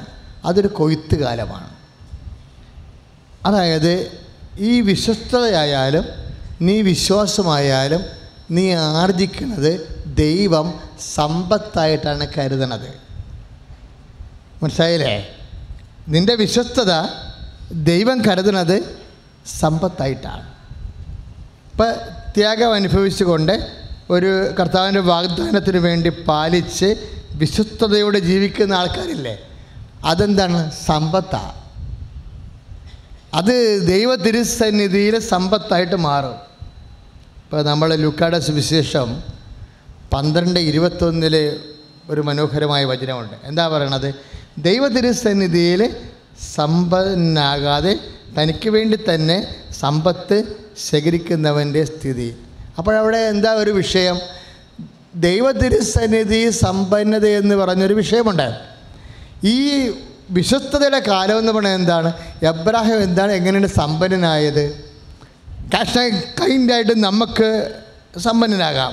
അത് മനുഷ്യൻ്റെ മുമ്പിലുള്ള സമ്പത്താണ്. മനുഷ്യൻ്റെ മുമ്പിലുള്ള സമ്പത്തുണ്ടാകാം, അതുപോലെ ദൈവത്തിൻ്റെ തിരുസന്നിധി സമ്പത്തുണ്ടാകാം. ദൈവത്തിൻ്റെ തിരുസന്നിധി സമ്പത്തെന്ന് പറയുന്നത് വിശ്വാസവും പ്രത്യാശ, സ്നേഹം, വിശ്വസ്തതയാണ്. ആ വിശ്വാസത്തിൻ്റെയും പ്രത്യാശയുടെയും സ്നേഹത്തിൻ്റെയും ഒരു കാലം. അതെങ്ങനെയാണ് നമ്മൾ സമ്പത്താക്കി മാറ്റണമെന്ന് വെച്ച് കഴിഞ്ഞാൽ അവിടെ പരാതി വരത്തില്ല. വിശ്വസ്തത കാണിക്കുകയും ചെയ്യും. പ്രയാസ കാര്യങ്ങളിൽ പരാതി പറയത്തില്ല. ഇപ്പം ഈ പ്രയാസം ഉണ്ടാകുകയും ഈ പ്രയാസം മുഴുവൻ ഒരു ബക്കറ്റ് പാല്, അതിൽ ഒരു തുള്ളി വിഷമിട്ട് കഴിയുമ്പോൾ ആ പാല് മൊത്തം കുടിക്കാൻ പറ്റത്തില്ല പിന്നെ, ഇല്ലേ? അതുപോലെ നീ വിശ്വസ്തതയായിട്ട് പോവുകയും അതിനിടക്ക് ദൈവം പരാതി പറഞ്ഞ് എന്താ പരാതി? ഇപ്പോൾ ഒരു സാക്ഷ്യം കേട്ടില്ലേ? ഇടി കൃപാസനത്തിൽ പോണ എല്ലാവർക്കും അനുഗ്രഹം ഉണ്ടല്ലോ, നിനക്ക് മാത്രം എന്താ ഒന്നും പറയാനില്ലാത്തതെന്ന് ചോദിച്ചില്ലേ? അത് ദൈവദിനത്തിൻ്റെ പരാതിയാണ് സാധനം. അമ്മയാണ് പറഞ്ഞെങ്കിലും കുഴപ്പമില്ല, ഉടമ്പടി ചെയ്തവർ പറയരുത്. ഉടമ്പടിയുടെ ബന്ധത്തിൽ വരാത്തവർക്ക് എന്ത് വേണമെങ്കിലും പറയാം. ഉടമ്പടി ചെയ്തവർ മിണ്ടരുത്. ഉടമ്പടി ചെയ്ത ആൾക്കാർ മിണ്ടിയിട്ടില്ല. ഉടമ്പടി ചെയ്തവർ പിന്നെയും ദൈവ തിരുസന്നിധി ജനങ്ങൾ പൊരിഞ്ഞ് വിശന്നപ്പോൾ ജനങ്ങൾ മോസസിനെ കൊല്ലാൻ പോയി. അപ്പോൾ ഉടമ്പടി പ്രകാരം ജനങ്ങളുടെ അടുത്ത് ഒന്നും പറഞ്ഞില്ല, ദൈവത്തിൻ്റെ അടുത്ത് മോസസ് ഒന്നും പറഞ്ഞില്ല. അപ്പോൾ മോസസിന് മനസ്സിലായി ജനത്തിനും ഒപ്പിക്കണം, ദൈവത്തെ ഒപ്പിക്കണം. ഭയങ്കരമായ ഒരു ചക്ക് അച്ചാണി പോലെയുള്ളൊരു ജീവിതമാണ് മോസസിൻ്റെത്. ഇതുകൊണ്ട് എന്താ മെച്ചം എന്ന് തൻ്റെ ഉള്ളിൽ ചോദിക്കുമ്പോൾ മോസസിനോട് ആത്മാവ് പറയും, കർത്താവിൻ്റെ പുസ്തകത്തിൽ നിൻ്റെ പേരുണ്ടെന്ന് പറയും. അതാണ് നിനക്ക് വിശ്വസ്തത പാലിക്കുമ്പോൾ, വിശ്വാസം പ്രാപിക്കുമ്പോൾ നിനക്ക് ക്യാഷ് ആൻഡ് കൈൻഡായിട്ട് ദ്രവ്യ അനുഗ്രഹങ്ങൾ ലഭിക്കുന്നതിനേക്കാളുപരി ജീവൻ്റെ പുസ്തകത്തിൽ നിൻ്റെ പേരുണ്ടെന്ന് പറയും. അപ്പോൾ ആ പേര് മോസസ് കർത്താവിനോട് പറഞ്ഞു, കർത്താവേ, ഈ കാലങ്ങളിൽ ജനങ്ങളുടെ തൊഴിലും ചവിട്ടും തോന്നിവാസമൊക്കെ വാങ്ങിച്ചു, നീ എന്നെ കുറേ കർക്കശത്തിൽ പിടിച്ചു നിർത്തി. എനിക്ക് ആകെപ്പാടെയുള്ള സ്വത്ത് നിൻ്റെ പുസ്തകത്തിലെ പേരാ. ഇപ്പം ഞാൻ പറയുന്നത് തെറ്റാണെങ്കിൽ നീ എന്നോട് ക്ഷമിക്കണം. ജനങ്ങൾ പട്ടിണിയാണ്, എൻ്റെ പേര് നീ മായ്ച്ചു കളഞ്ഞു എന്ന് പറയും. എൻ്റെ പേര് നീ മായ്ച്ചു കളഞ്ഞു. അപ്പോഴും ദൈവത്തെ ഒന്നും പറഞ്ഞില്ല മോസസ്, ദൈവത്തെ ഒന്നും പറഞ്ഞില്ല. അപ്പോഴും സ്വയം വീണ്ടും ത്യാഗം അനുഭവിക്കാൻ വേണ്ടി അത്രയും നാൾ എന്തെങ്കിലും നേടിയെങ്കിൽ നേടിയത് കർത്താവിൻ്റെ പുസ്തകത്തിൽ തൻ്റെ പേര് മാത്രമാണ്. അപ്പോഴും ദൈവത്തെ, നീ എന്താണ് എന്നോട് അങ്ങനെ പറഞ്ഞത്? നീ എന്തിനാണ് ജനങ്ങളെ മരുഭൂമിയിലിട്ട് വരിച്ചത്? നീ വിളിച്ചരുത്തിയിട്ടല്ലേ അവർ ചോദിക്കാൻ കേട്ടില്ലേ, ഈജിപ്തിലെ ഇറച്ചി ചട്ടിയെക്കുറിച്ചാണ് അവർ സംസാരിക്കുന്നത്, അപ്പത്തെക്കുറിച്ച് സംസാരിക്കുന്നു, സവാളയും ഉള്ളിയെയും കുറിച്ച് സംസാരിക്കുന്നു. അവർ കൊതി കൊണ്ട് അവിടെ കിറി നാറുന്നു. അവരെന്നെ ആക്രമിക്കാൻ വരണം. ഞാൻ എന്നാലും നിന്നെ ഒന്നും പറയത്തില്ല. നീ പറഞ്ഞിട്ടാണ് ഞാനിതെല്ലാം ചെയ്തതെങ്കിലും എനിക്കിപ്പോൾ പണയം വിൽക്കാനായിട്ട് ഒന്നേ ഉള്ളൂ, നിൻ്റെ ഉള്ളിലുള്ള എൻ്റെ പേര്. അതുകൂടി നീ എടുത്തിട്ട് ജനങ്ങളെ സഹായിക്കാൻ പറയും. അപ്പോഴും മോശസ് ദൈവത്തെ ഒന്നും പറയത്തില്ല. ഉടമ്പടി എപ്പോഴും നമ്മൾ ശ്രദ്ധിക്കണം. കുറേ വിശ്വസ്തതയുടെ പോയിട്ട് പിന്നെ എന്തെങ്കിലും നമ്മൾ അതാണ് അമ്മ ഒരിക്കലും ഒന്നും പറയത്തില്ലല്ല, ഈശോ ഒരിക്കലും ഒന്നും പറയത്തില്ലല്ല. ഉടമ്പടിക്കാരും മിണ്ടത്തില്ല, ഹൃദയത്തിൽ സംഗ്രഹിക്കുകയുള്ളൂ. ഏത് ചാണാക്കുഴി പ്രസവിച്ച് കിടക്കേണ്ടി വന്നാലും ഓരോ വീടും മുട്ടി നിറവയറുമായിട്ട് മുട്ടിയിട്ട് മുഖത്തടിക്കുന്ന പോലെ വാതിലടച്ചാലും അമ്മ ഒന്നും മിണ്ടത്തില്ല. അപ്പാ നീ പറഞ്ഞിട്ടാണല്ലോ ഞാൻ നിൻ്റെ മകനെയാണല്ലോ ഗർഭം ധരിച്ചത്, എവിടെയെങ്കിലും ഒരു ചാർത്തെങ്കിലും കിട്ടിയാൽ മതിയായിരുന്നു, നടുവനങ്ങണില്ലല്ലോ അപ്പാ എന്ന് അമ്മ പറഞ്ഞില്ല. ഹൃദയത്തിൽ സംഗ്രഹിച്ചു. ഉടമ്പടിയുടെ കാലം വളരെ ശ്രദ്ധിക്കണം. ചിലപ്പോൾ നിൻ്റെ വിശ്വാസം ദൈവത്തിന് ഇഷ്ടപ്പെട്ടു. ദൈവത്തിന് വിശ്വാസം ഇഷ്ടപ്പെട്ട് കഴിഞ്ഞാൽ പിന്നെ എന്താ കുഴപ്പമെന്നറിയാവോ? ദൈവം നല്ല മക്കളെയൊക്കെ വളർത്തിക്കൊണ്ട് വരണത് വിശ്വസ്തത പരിശോധിച്ചിട്ടാണ്. അപ്പോഴാണ് പറഞ്ഞത് ചാണാക്കുഴി പ്രസവിച്ച് കിടക്കാൻ പറഞ്ഞ് അവിടെ കിടന്ന്. അപ്പോഴും അമ്മ ഹൃദയത്തിൽ അട്ടടയന്മാർ വരുമ്പോൾ ഹൃദയത്തിൽ സംഗ്രഹിച്ചെന്നാണ് പറയണത്. പറ്റുന്നറിയാൻ വേണ്ടി നാട്ടുകാരും വീട്ടുകാരും ബന്ധുക്കളും ആരുമില്ല. ഒരു പരിചയമില്ലാത്ത കുറേ അപരിചിത മനുഷ്യർ പ്രാകൃതർ വന്നിട്ട് നൊക്കി നെച്ചും പോയപ്പോൾ അമ്മ ഹൃദയത്തിൽ സംഗ്രഹിച്ചെന്ന്. പ്രാകൃത അനുഭവങ്ങളാണ് ബന്ധുക്കളുടെ അനുഭവങ്ങളെക്കാൾ നമുക്ക് സ്വന്തമായി വന്നാലും അമ്മ ഹൃദയത്തിൽ സംഗ്രഹിക്കുകയുള്ളൂ. ആ അമ്മയുടെ പേരിലും മധ്യസ്ഥത്തിലുമാണ് നീ ഉടമ്പടി ചെയ്തിരിക്കുന്നത്. പ്രാർത്ഥിക്കുക, കർത്താവായ ദൈവമേ, അങ്ങനെ ടെസ്റ്റ് ചെയ്യുമ്പോൾ, അങ്ങനെ പരീക്ഷിക്കുമ്പോൾ അമ്മയെപ്പോലെ ലൂക്കാ 1:19 അനുസരിച്ചുകൊണ്ട് ഹൃദയത്തിൽ സംഗ്രഹിക്കാൻ എന്നെ അഭിഷേകം ചെയ്യണമേ. ഐസയ 53:7 അനുസരിച്ച് ഈശോനെ പോലെ സകലദാസനായി കൊല്ലാൻ കൊണ്ടുപോകുന്ന കുഞ്ഞാടിനെ പോലെ അറവശാലയിലേക്കാണ് പോകുന്നതെന്ന് അന്തരംഗം പറഞ്ഞാലും ദൈവ തിരുസന്നിധിയിൽ ബലിക്കുഞ്ഞാടിനെ പോലെ മൗനമായിരിക്കുവാൻ എന്നെ അഭ്യസിക്കണമേ. എൻ്റെ വിശ്വസ്തതയെ നീ പരീക്ഷിക്കുന്ന സമയത്ത് ഞാൻ വിജയിച്ചവനായി കാണപ്പെടുവാൻ എന്നെ അഭിഷേകം ചെയ്യണമേ. സ്തുതിക്കട്ടെ. ഹല്ലേലൂയ, ഹല്ലേലൂയ, ഹല്ലേലൂയ, ഹല്ലേലൂയ. കരങ്ങൾ ഉയർത്തിക്കൊണ്ട് സ്തുതിക്കട്ടെ. കർത്താവേ, ഞങ്ങളങ്ങേ വിളിച്ചപേക്ഷിച്ച് പ്രാർത്ഥിക്കുന്നു, ഞങ്ങളുടെ നിയോഗങ്ങൾ സമർപ്പിക്കുന്നു, സങ്കടത്തോടുകൂടി സമർപ്പിക്കുകയാണ് കർത്താവേ. എല്ലാവർക്കും കുഞ്ഞുകുടിനെ പോലെ മൗനം അവലംബിച്ചല്ലേ കർത്താവേ. സങ്കടങ്ങൾ ബാക്കി അവശേഷിക്കുക കണ്ണീരോടുകൂടി ഞങ്ങൾ സമർപ്പിച്ച് പ്രാർത്ഥിക്കുന്നു. കരങ്ങൾ ഉയർത്തി സമർപ്പിക്കട്ടെ. മക്കളെയും സമർപ്പിക്കട്ടെ, ജീവിത ആവശ്യങ്ങളെ സമർപ്പിക്കട്ടെ, വിഷമതകൾ സമർപ്പിക്കട്ടെ. ഹല്ലേലൂയ. ചെങ്കടലിന്റെ മുൻപിൽ നീ പതറുവതോ മനമേ, ചെങ്കടലിന്റെ മുൻപിൽ നീ പതറുവതോ മനമേ, ചെങ്കടൽ മീതെ കൈനീട്ടി നിന്റെ ദൈവം ഇറങ്ങി വരും, വഴികൾ തുറന്നു തരും.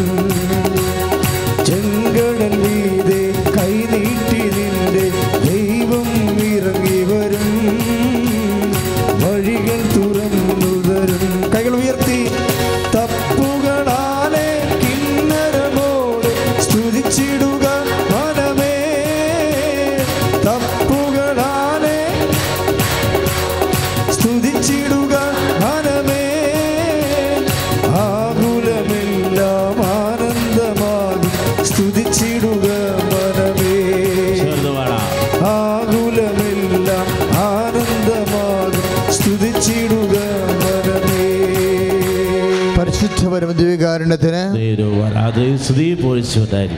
നിങ്ങൾ ജോലിക്ക് വേണ്ടിയും വീടിന് വേണ്ടിയും കുഞ്ഞുങ്ങൾക്ക് വേണ്ടിയുമാണ് ഉടമ്പടി ചെയ്തിരിക്കുന്നത്. അതിൻ്റെ കൂടെ ബാക്കിയെല്ലാം ദൈവം ചേർത്ത് നൽകും. ഉടമ്പടി എന്ന് പറയണത് ദൈവത്തിൻ്റെ ഒരു മഹാ ഉടമ്പടിയുണ്ട്. അതിൻ്റെ പ്രോമിസ് എല്ലാം സാക്ഷാത്കരിക്കപ്പെടും. അതാണ് ഉടമ്പടിയുടെ പ്രത്യേകത. നിത്യത വരെയാണ് ഇതിൻ്റെ ഗുണം ചെയ്യാൻ പോണത്. ഒരു പക്ഷേ ഇതിനൊക്കെ വലിയൊരു പ്രാർത്ഥന ഇനി നമുക്ക് കിട്ടാനില്ല. അമ്മ പ്രത്യക്ഷപ്പെട്ടതിൻ്റെ പേരിൽ നൽകിയ സ്വയംദാനമാണിത്. ശരിക്കും അതറിഞ്ഞ് വേണം എൻ്റെ മക്കൾ പ്രത്യക്ഷീകരണ പ്രാർത്ഥന ചെല്ലാനും ഉടമ്പടി പ്രാർത്ഥന ചെല്ലാനും. ചില അച്ഛന്മാരൊക്കെ ചോദിക്കും എന്നോട്, എന്തിനാ നീലത്തിരി, കളർ വ്യത്യാസം എന്തിനാ പച്ചത്തിരി എന്നൊക്കെ. ഒരു തിരി പോരെ? ഞാൻ പറഞ്ഞു, അല്ല, അത് ഉടമ്പടി തിരിയാ. നീലത്തിരി എന്ന് പറയുന്നത് വാഗ്ദാന പേടകം മൂടിയിരുന്നത് മോസസിനോട് ദൈവം പറഞ്ഞു കൊടുത്ത കളറാണ്. എന്താണ്? നീല ലിനം കൊണ്ട് നീ വാഗ്ദാന പേടകം മൂടണം. പഴയ നിയമത്തിലെ വാഗ്ദാന പേടകത്തിൽ 10 കൽപ്പനക വചനത്തിലിരിക്കുമ്പോൾ പുതിയ നിയമത്തിലെ വാഗ്ദാന പേടകം അമ്മയാണ്. അമ്മയുടെ ഉദരത്തിൽ വചനം ഇരിക്കുന്ന മാംസമായാണ്. അതുകൊണ്ടാണ് അമ്മയ്ക്ക് നീല മേലങ്കിയിട്ടിരിക്കുന്നത്. അമ്മ വാഗ്ദാന പേടകമായത് കൊണ്ടാണ് ദാവീദിൻ്റെ കോട്ടയെ സ്വർണ്ണാരമേ വാഗ്ദാന പേടകമേ. പഴയ നിയമത്തിലെ വാഗ്ദാന പേടകത്തിൽ വചനം കൽപ്പനകയായിട്ടിരിക്കുമ്പോൾ പുതിയ നിയമത്തിലെ വാഗ്ദാന പേടകത്തിൽ കന്യഗർഭം ധരിച്ച് പുത്രനെ പ്രസവിക്കുന്ന വാഗ്ദാന പേടകത്തിൽ ദൈവം നമ്മോട് കൂടെ അർത്ഥമുള്ള ഇമ്മാനുവൽ എന്ന് വിളിക്കപ്പെടുമ്പോൾ അമ്മ വാഗ്ദാന പേടകമാകുമ്പോൾ ആ വാഗ്ദാന പേടകത്തിൻ്റെ നിറവെന്താണ്? നീല. അതാണ് അമ്മയ്ക്ക് നീല മേലെങ്കിൽ അമ്മയ്ക്ക് ചാർത്തി കൊടുക്കുന്ന കാര്യം അമ്മ വാഗ്ദാന പേടകമായത് കൊണ്ടാണ്. പിന്നെ എന്താ തിരി പച്ചയെന്ന് പറയുന്നത്? എന്താ കാര്യം? പച്ചയെന്ന് പറയുമ്പോൾ നോഹയുടെ കാലത്ത് എല്ലാ സമ്പൽ സമൃദ്ധിയും നശിച്ച് പ്രളയം കയറി മുടിഞ്ഞ് ചീഞ്ഞു പോയൊരു കാലമുണ്ട്. നോഹ വിശ്വസ്തനായ ദൈവത്തിന് നിന്ന കാരണം നോഹയ്ക്ക് ഉടമ്പടി പ്രകാരം കൊടുത്ത വാഗ്ദാനമാണ്, I will give you a greenery earth. പച്ച പുതച്ചൊരു ഭൂമി ഞാൻ നിനക്ക് വാഗ്ദാനമായും തരും. നിൻ്റെ സമ്പൽ സമൃദ്ധി നിനക്ക് ഉണ്ടാക്കും. നിൻ്റെ ഭൗതിക സാഹചര്യങ്ങളെ ഞാൻ അഭിവൃദ്ധിപ്പെടുത്തും. I will give you a greenery earth. 6:9 ഉൽപ്പത്തി പുസ്തകം. അതാണ് തിരി പച്ച വെച്ചിരിക്കുന്നത്. പച്ച തിരി കത്തിക്കുമ്പോൾ ഓർക്കണം, കർത്താവിൻ്റെ വാഗ്ദാനത്തിന് നിറമാണ് പച്ച ചെയ്ത് കൈ അടിച്ച് കർത്താവ്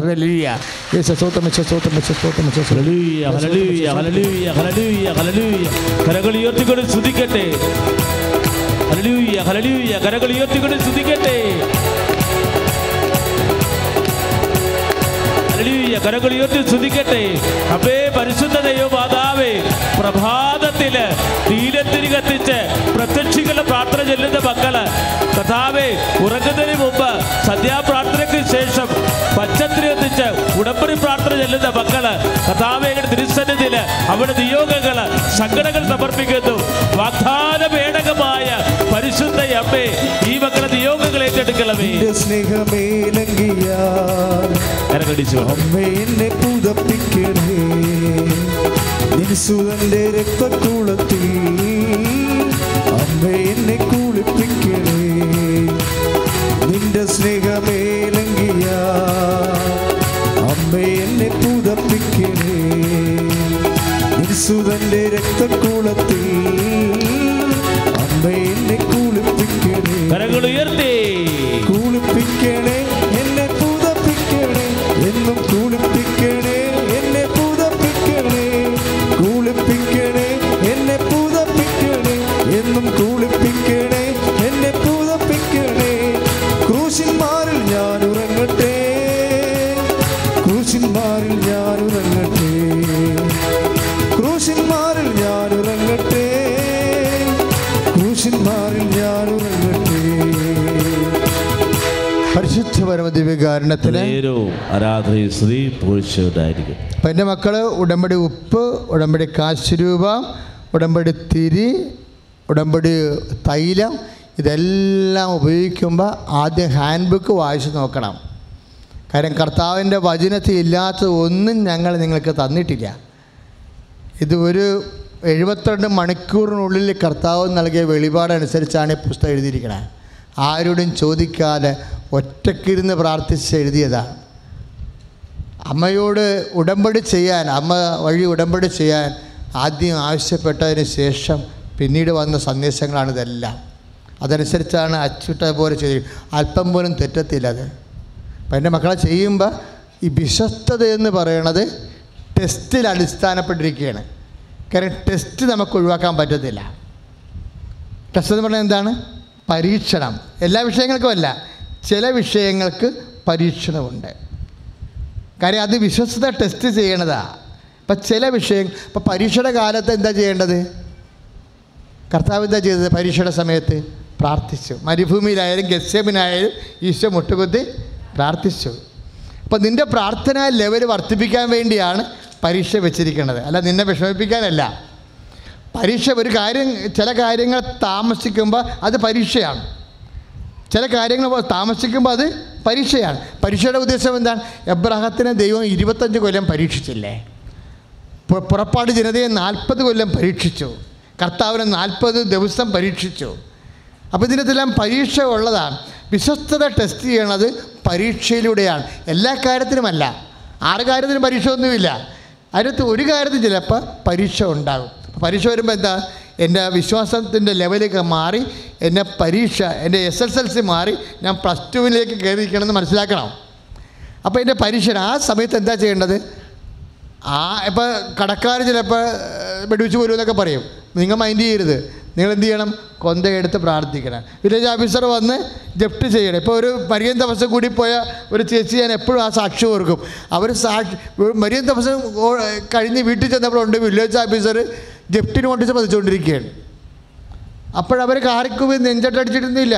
അവർ ജപമാല എടുത്തത് ഇങ്ങനെ ആട്ടിക്കാണ്. സാർ ഇത് കണ്ടോ, ഇത് ജപമാലയെന്ന് പറയും. സാറിന് മനസ്സിലാകത്തില്ല.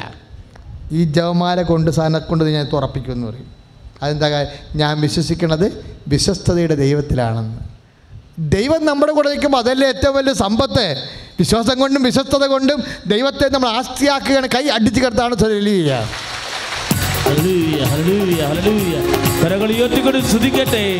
കർത്താവായ ദൈവമേ, ജീവിത ദുരിതങ്ങളും സങ്കടങ്ങളും വരുമ്പോൾ അഭിഷേകം ചെയ്യണമേ. യേശു കർത്താവ് ജീവിക്കുന്നു. ചേർന്ന് പാടാം. ഹല്ലേലൂയ, ജയം ഹല്ലേലൂയ. യേശു കർത്താവ് ജീവിക്കുന്നു. പരിശുദ്ധ പരമദിവ്യകാരുണ്യത്തിന് ആരാധനയും സ്തുതിയും. അപ്പോൾ അത് പരീക്ഷയാണ് അല്ലേ? നമ്മൾ പ്രാർത്ഥന കഴിഞ്ഞ് കഴിയുമ്പോൾ വീട് ജപ്തി വെക്കുന്നത് പരീക്ഷയാണ്. പക്ഷെ നമുക്കൊന്നും പരീക്ഷ ജയിച്ച ആൾക്കാരുടെ നിലപാടുകളാണ് നമ്മുടെ ആസ്തി. ആ വിശ്വസ്തതയുടെ കാലം ആ സമയത്ത് അയ്യോ കർത്താവ് ഞാൻ ഇത്രയും പ്രാർത്ഥിച്ചിട്ടും എൻ്റെ വീട് ജപ്തിയായില്ല എന്ന് പറഞ്ഞാൽ പരാതിയായി. അപ്പോൾ ഉടനെ നീ വിശ്വസ്തയുടെ അനുഗ്രഹം തരാൻ പോവുകയായിരുന്നു. അപ്പോൾ നീ വീണ്ടും പഴയ വിശ്വാസത്തിലേക്ക് തിരിച്ചു വരും. അങ്ങനെ ചെയ്യരുത്. നമുക്ക് മുമ്പോട്ട് മാത്രമേ പോകാൻ പറ്റത്തുള്ളൂ. അപ്പോൾ ഈ ടെസ്റ്റ് കഴിയുമ്പോൾ ഓരോ ടെസ്റ്റ് കഴിയുമ്പോൾ എന്താ സംഭവിക്കണത്? ഇപ്പോൾ വണ്ടിയുടെ ടെസ്റ്റ് തന്നെ എടുത്തു കഴിഞ്ഞാൽ നോക്കിക്കേ. വണ്ടിയുടെ ടെസ്റ്റ് കഴിയുമ്പോൾ ആ ടെസ്റ്റ് കാലത്തൊക്കെ നമുക്ക് ഭയങ്കര കാശ് മുടക്കാം. വരുമാനമില്ല. വണ്ടി വർക്ക്ഷോപ്പിൽ കയറ്റിയിട്ട് പെയിൻ്റ് അടിക്കണം, മെക്കാനിക്കൽ വർക്ക് ചെയ്യണം. നമ്മുടെ കയ്യിൽ നിന്ന് കാശ് പോയിക്കൊണ്ടിരിക്കുകയുള്ളൂ. ഓട്ടമില്ലാത്ത കാരണം കാശിങ്ങനെ കിടത്തില്ല. അപ്പോൾ പലപ്പോഴും ടെസ്റ്റ് കാലത്ത് വരുമാനം ഉണ്ടാകില്ല, കുറവായിരിക്കും. പ്രാർത്ഥനയ്ക്ക് ചിലപ്പോൾ ഉത്തരം കിട്ടില്ലെന്ന് വരും. പ്രാർത്ഥന വരുമാനം ഉണ്ടാകത്തില്ല. ടെസ്റ്റ് കാലമാണ്. ടെസ്റ്റ് കാലം എന്ന് പറഞ്ഞാൽ എന്താണ്? പ്രാർത്ഥനയ്ക്ക് ഉത്തരം കിട്ടാൻ നിൽക്കുന്ന കാലം ടെസ്റ്റ് കാലമാണ്, പരീക്ഷണ കാലമാണ്. അപ്പോൾ ടെസ്റ്റിൻ്റെ സമയത്ത് നമ്മുടെ കയ്യിൽ നിന്ന് അങ്ങോട്ട് ചിലവ് വരത്തുള്ളൂ, വരവുണ്ടാകത്തില്ല. ചിലവ് വരും. അപ്പോൾ ചിലവ് വരുമ്പോൾ അറിയണം ടെസ്റ്റാണ്. പ്രാർത്ഥനയ്ക്ക് ഉത്തരം താമസിക്കുമ്പോൾ അറിയാം ടെസ്റ്റാണ്. ടെസ്റ്റ് വിജയപൂർവ്വം നിങ്ങൾ തരണം ചെയ്യണം. ടെസ്റ്റ് തരണം ചെയ്ത് കഴിഞ്ഞാൽ അത് പറ്റും. ഇപ്പോൾ വണ്ടിയുടെ ടെസ്റ്റാണെങ്കിൽ എന്താ ചെയ്യണത്? ലൈസൻസ് പുതുക്കും. ലൈസൻസ് പുതുക്കിയാൽ ഇൻഷുറൻസ് പുതുക്കും. അതന്നെ ഇതിൻ്റെ അകത്ത് വരണത്. ദൈവമകൻ ദൈവമകളെന്ന് ലൈസൻസ് പുതുക്കും. ടെസ്റ്റിലൂടെ പുതുക്കത്തുള്ളൂ. ഒരു ടെസ്റ്റ് കഴിയുമ്പോൾ ദൈവമകൾ ദൈവമകൻ എന്നുള്ള നിൻ്റെ ഇൻഷുറൻസ്, നിൻ്റെ പദവി പുതുക്കി തരും. ലൈസൻസ് ആയപ്പോൾ ലൈസൻസ് ആയിക്കഴിഞ്ഞാൽ പിന്നെ എന്താ ഗുണം? ഇൻഷുറൻസ് ചെയ്യാം. അല്ലെങ്കിൽ ലൈസൻസ് ഇല്ലെങ്കിൽ ഇൻഷുർ ചെയ്യാൻ പറ്റത്തില്ല. സംരക്ഷണം. ദൈവം പണ്ടേ ഇൻഷുറൻസ് ഉള്ള ആളാണ്, ഇൻഷുറൻസ് തരുന്ന ആളാണ്. ജോബിന് ടെസ്റ്റ് കഴിഞ്ഞപ്പോൾ എല്ലാം തിരിച്ചു കൊടുത്തു. ജോബിൻ്റെ ടെസ്റ്റ് കഴിഞ്ഞപ്പോൾ ജോബിന് മുമ്പ് നേരത്തെ സുരക്ഷിതം ഉണ്ടായിരുന്നു. സാത്താൻ പോലും അത് അംഗീകരിച്ചതാണ്. ജോബിൻ്റെ സമ്പത്തിന് ചുറ്റും വേലി കെട്ടിയിരിക്കണമെന്ന് പറഞ്ഞില്ലേ? അതാ ഇൻഷുറൻസ്. ജോബിൻ്റെ പുസ്തകം 1:10 എന്താണ്? ജോബിൻ്റെ ഇൻഷുറൻസാണ്. നിൻ്റെ സമ്പത്ത് ചുറ്റും ദൈവം വേലി കെട്ടി വെച്ചിരിക്കുകയാണെന്ന്. ആ വേലി ദൈവം പൊളിച്ചു കളഞ്ഞ് ടെസ്റ്റിൻ്റെ ഇട്ട് കൊടുത്ത് ടെസ്റ്റ് കഴിഞ്ഞപ്പോൾ വീണ്ടും തിരിച്ചെല്ലാം കൊടുത്തു. അപ്പം ഏതെങ്കിലും ടെസ്റ്റ് കഴിയുമ്പോൾ മുമ്പത്തേക്കാൾ ഇരട്ടിയായിട്ടാണ് തിരിച്ചു തരണത്. അപ്പം അതിങ്ങനെ ഉടമ്പടിയിൽ ഏതെങ്കിലും ഒരു വിഷയത്തിന് ലാഗ് ചെയ്യാൻ സാധ്യതയുണ്ടെങ്കിൽ അത് പ്രാർത്ഥനയ്ക്കുള്ള സമ്മർദ്ദമാണ്. പ്രാർത്ഥിച്ച് വളരാൻ ദൈവം ആഗ്രഹിക്കുന്നു. അതുവഴി നിൻ്റെ ഭൗതിക സാഹചര്യങ്ങളെ ദൈവം അപ്ഗ്രേഡ് ചെയ്യാൻ പോകുന്നു. ആത്മീയ സാഹചര്യങ്ങളെ അഭിഷേകം ചെയ്യാൻ പോകുന്നു. കൈ അടിച്ചു കർത്താണ് ഹല്ലേലൂയ. ഹല്ലേലൂയ, ഹല്ലേലൂയ. കരങ്ങൾ ഉയർത്തിക്കൊണ്ട് സ്തുതിക്കട്ടെ. കർത്താവായ ദൈവമേ, വിശ്വാസം പരീക്ഷിക്കപ്പെടുമ്പോൾ, കർത്താവേ, ജീവിത സങ്കടങ്ങൾ നിറയുമ്പോൾ, ഒന്നിനു പുറകെ വേദനകൾ വരുമ്പോൾ, കർത്താവായ ദൈവമേ, ജീവിത സംരക്ഷണ വേലികൾ പൊളിഞ്ഞു പോകുമ്പോൾ, കർത്താവേ, അപ്പോഴും ജോബിന്റെ മുഖം കർത്താവേ ദൈവദൂതനെ പ്രശോഭിച്ചതുപോലെ ദിവ്യകാരുണ്യത്തിന്റെ ശക്തിയാൽ ഞങ്ങൾ പ്രശോഭിതരാക്കണമേ. ഹല്ലേലൂയ, ഹല്ലേലൂയ, ഹല്ലേലൂയ, ഹല്ലേലൂയ, ഹല്ലേലൂയ. പ്രാർത്ഥിക്കാൻ എന്നെ പഠിപ്പിക്കണമീശോ, പ്രാർത്ഥന വരമെന്നിൽ നൽകണമേശോ. പ്രാർത്ഥിക്കാൻ എന്നെ പഠിപ്പിക്കണമീശോ, പ്രാർത്ഥന വരമെന്നിൽ നൽകണമേശോ. നിന്തിരു രക്തത്താൽ കഴുകണമേശോ, നിന്തിരുഹിതമെന്നിൽ നിറവേറ്റണമേശോ. നിന്തിരു രക്തത്താൽ കഴുകണമേശോ, നിന്തിരുഹിതമെന്നിൽ നിറവേറ്റണമേശോ. പരിശുദ്ധപരമ ദിവ്യകാരുണ്യത്തിന് പ്രാർത്ഥിച്ച കർത്താവായ ദൈവമേ, ചില കാര്യങ്ങള് താമസിച്ചുകൊണ്ട് അങ്ങനെ പരീക്ഷിക്കുമ്പോൾ പരീക്ഷയിൽ ഉൾപ്പെട്ട അങ്ങയെപ്പോലെ ഇരട്ടി പ്രാർത്ഥിച്ച് ദൈവത്തിന്റെ ശക്തി പ്രാപിക്കാൻ അഭിഷേകം ചെയ്യണമേ. ഹല്ലേലൂയ, ഹല്ലേലൂയ, ഹല്ലേലൂയ, ഹല്ലേലൂയ, ഹല്ലേലൂയ. കരങ്ങൾ ഉയർത്തിക്കൊണ്ട് സ്തുതിക്കട്ടെ. കർത്താവായ ദൈവമേ, സദാസമയം പ്രാർത്ഥിക്കാൻ, ദുരിതങ്ങളുടെ നടുവിൽ പ്രാർത്ഥിക്കാൻ, സകല കണ്ണുനീരൊഴുക്കിൽ പ്രാർത്ഥിക്കുമ്പോൾ ദുരിത കടലിൽ നിന്ന് പ്രാർത്ഥിക്കാൻ കരുത്ത് പകരണമേ. അപ്പോസ്തലന്മാർക്ക് കൊടുത്ത കരുത്ത് ഞങ്ങൾക്ക് നൽകണമേ. മോശയ്ക്ക് കൊടുത്ത കരുത്ത്, ഏലിയായ്ക്ക് കൊടുത്ത കരുത്ത് ഞങ്ങൾക്ക് നൽകണമേ. പരിശുദ്ധ അമ്മയ്ക്ക് കൊടുത്ത കരുത്ത് ഞങ്ങൾക്ക് നൽകണമേ. ഹല്ലേലൂയ. പഠിപ്പിക്കണമീശോ, പ്രാർത്ഥന വരമെന്നിൽ നൽകണമേശോ. പ്രാർത്ഥിക്കാൻ എന്നെ പഠിപ്പിക്കണമീശോ, പ്രാർത്ഥന വരമെന്നിൽ നൽകണമേശോ. കരങ്ങൾ ഉയർത്തി തിരുരക്തത്താൽ കഴുകണമേശോ, നിന്തിരുഹിതമെന്നിൽ നിറവേറ്റണമേശോ. തിരുരക്തത്താൽ കഴുകണമേശോ, നിന്തിരുഹിതമെന്നിൽ നിറവേറ്റണമേശോ. പരിശുദ്ധ പരമദിവ്യകാരുണ്യത്തിന് പരിശുദ്ധ പരമദിവ്യകാരുണ്യത്തിന് പ്രിയമുള്ളവരെ, ഉടമ്പടിക്കാലത്ത് നിങ്ങൾ ദൈവദർശനതയിൽ നല്ല ഹോൾഡുള്ളവരായിട്ട് വളരണം. ഈ ടെസ്റ്റിൻ്റെ കാര്യം അച്ഛൻ പറഞ്ഞില്ലേ, ഏറ്റവും വലിയ പരീക്ഷയെ അതിജീവിച്ച ആളാണ് ഇന്നത്തെ തിരുനാൾ ആഘോഷിക്കുന്ന ആരാണ്? അതാണ് ഞാൻ റെഡ് ഇട്ടിരിക്കണത്. ഇപ്പോൾ ആളെന്നെ ഓർത്തിട്ടാണ് ഞാൻ റെഡ് ഇട്ടിരിക്കണത്. എന്താ കാര്യം വെച്ച് കഴിഞ്ഞാൽ, ഞാൻ ചില സമയത്ത് ഓർക്കുകയെ, ഞാൻ സെബസ്ത്യാനോസിൻ്റെ ഒരു ഭക്തനാണ്. അപ്പോൾ അത് ഓരോ വിശുദ്ധന്മാർക്കും ദൈവം ചില പെർട്ടിക്കുലർ സബ്ജക്റ്റിനെ കൂടുതൽ സ്വർഗീയ അനുഗ്രഹങ്ങൾ കൊടുത്തിട്ടുണ്ട്. അത് നമുക്ക് ആ വിശുദ്ധന്മാരുടെ ജീവിതം പരിശുദ്ധിക്കുമ്പോൾ അറിയാൻ പറ്റും. അപ്പോൾ ചില സമയത്ത് ഞാൻ ഓർക്കുകയെ, നമ്മൾ ബുദ്ധിപരമായിട്ട് ക്രിസ്തീയ ജീവിതം നയിക്കണമെങ്കിലേ സെബസ്ത്യാനോസിനേക്കാൾ വലിയ വിശുദ്ധന്മാരായി മാറാൻ പറ്റും. ക്രിസ്തീയ ജീവിതം ബുദ്ധിപരമായിട്ട് നയിക്കണം. എങ്ങനെ ക്രിസ്തീയ ജീവിതം ബുദ്ധിപരമായിട്ട് നയിക്കണത്? ഇപ്പോൾ സെബസ്ത്യാനോസ് 3 ദിവസമാണ് പീഡാനുഭവം എഴുതി. ആദ്യം അമ്പ് ചെയ്തു, എന്നിട്ടും മരിച്ചില്ല, എടുത്ത് വെള്ളത്തിൽ കളഞ്ഞു. പിന്നെ കരക്ക് അടിഞ്ഞു കയറി, പിന്നെ ഗതക്കടിച്ചു കൊന്നു. അങ്ങനെ കുറേ പീഡനങ്ങളേറ്റ് അന്ത്രയോസം 3 ദിവസമാണ്. അന്ത്രയോസിന് മുക്കാരിയെ കെട്ടി 3 ദിവസം അടിച്ച്. പത്രോസ് 3 ദിവസമാണ്. 3 ദിവസമാണ് ഇവരെല്ലാം പീഡാനുഭവിച്ചിരിക്കുന്നത്.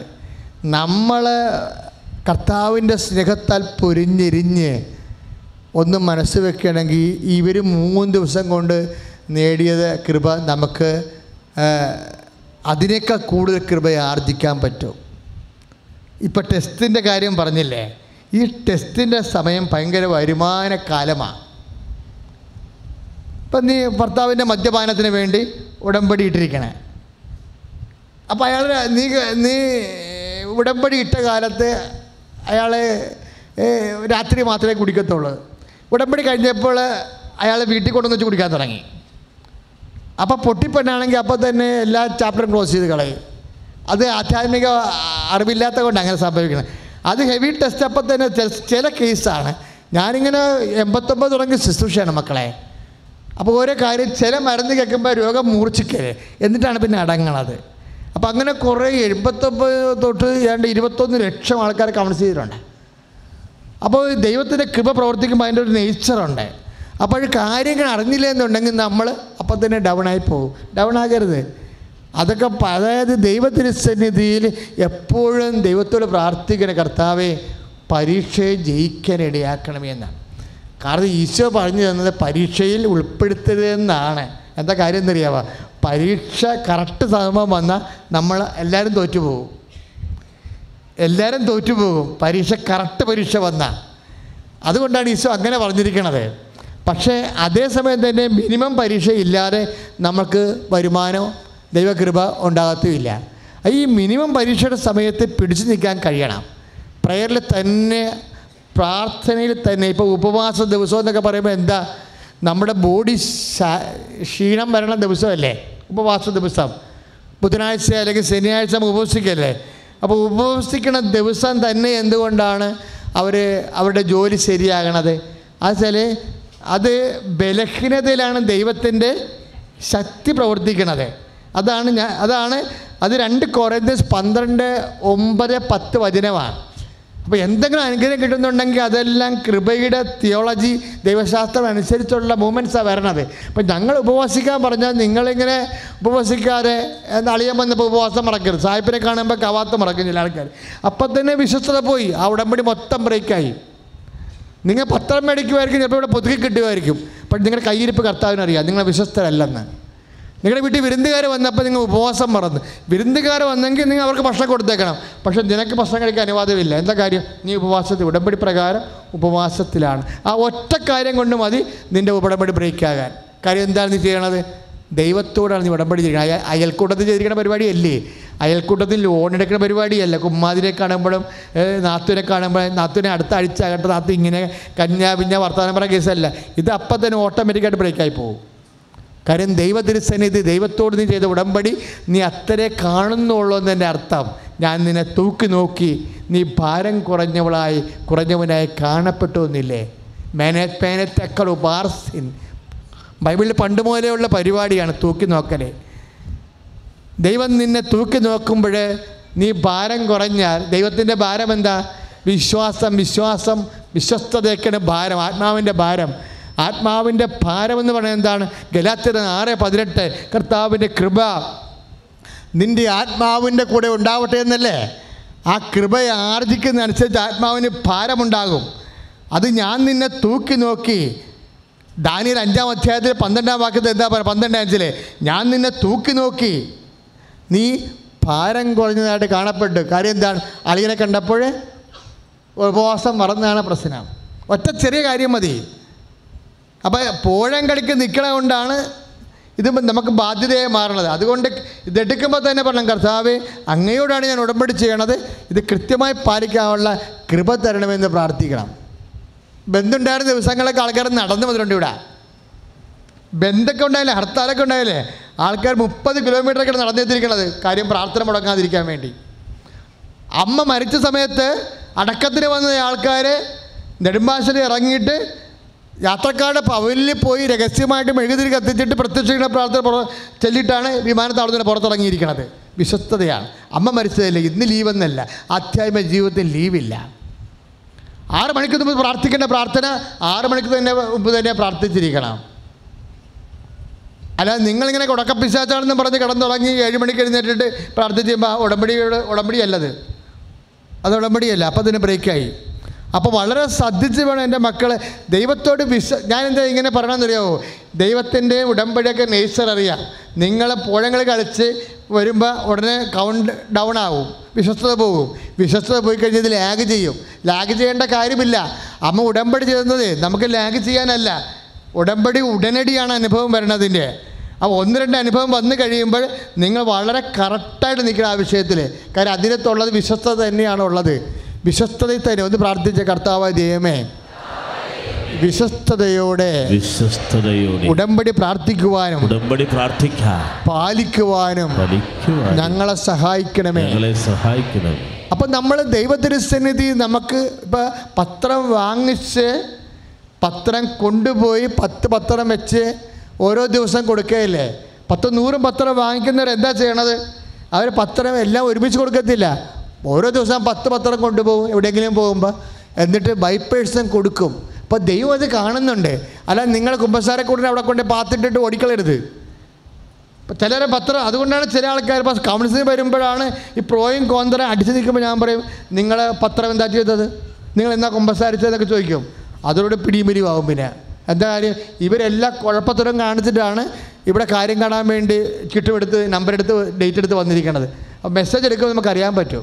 അപ്പം അതുകൊണ്ട് ഒരു കാരണവശാലും ഒരു പണിയും ചെയ്യരുത്. ആ പത്രം ഏറ്റവും വലിയ സംഭവമാണ്. എന്താണ്? അത് മരിയൻ മിഷനാണ്.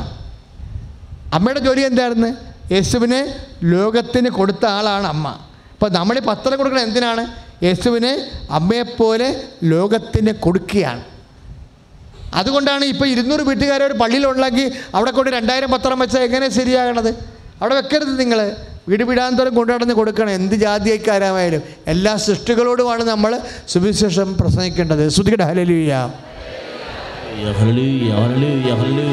കരങ്ങൾ ഉയർത്തിക്കൊണ്ട് സ്തുതിക്കട്ടെ. കർത്താവായ ദൈവമേ, ഉടമ്പടി പ്രകാരമുള്ള 4ാമത്തെ പ്രമേയ പ്രകാരമുള്ള കൃപാസനം പ്രേക്ഷിത ശുശ്രൂഷയെ, സുവിശേഷ ശുശ്രൂഷയെ സമർപ്പിച്ച് പ്രാർത്ഥിക്കുന്നു. കരങ്ങൾ ഉയർത്തി ശക്തമായി സ്തുതിക്കട്ടെ. കർത്താവെ, ഓരോ പത്രവും ആത്മാവാണല്ലോ, ദൈവത്തിൻ്റെ പരിശുദ്ധാത്മാവ്. കർത്താവായ ദൈവമേ, പത്രം വായിക്കുന്ന മക്കള്, അത് വിതരണം ചെയ്യുന്ന മക്കള്, കർത്താവെ, ഉടമ്പടി പ്രകാരം അത് കൈകാര്യം ചെയ്യുന്നവരെ പരിശുദ്ധാത്മാവിൽ ശക്തിപ്പെടുത്തണമേ, സുവിശേഷം സാക്ഷിയാക്കണമേ. ഹല്ലേലൂയ, ഹല്ലേലൂയ. കരങ്ങൾ നീട്ടി പിടിച്ചുകൊണ്ട് കൈകൾ പരിശുദ്ധാത്മാവേ, പരിശുദ്ധാത്മാവേ,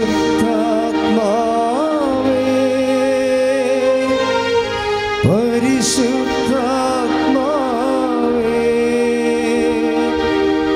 വരിക വരിക ഞങ്ങളിൽ നീ, പരിശുദ്ധാത്മാവേ,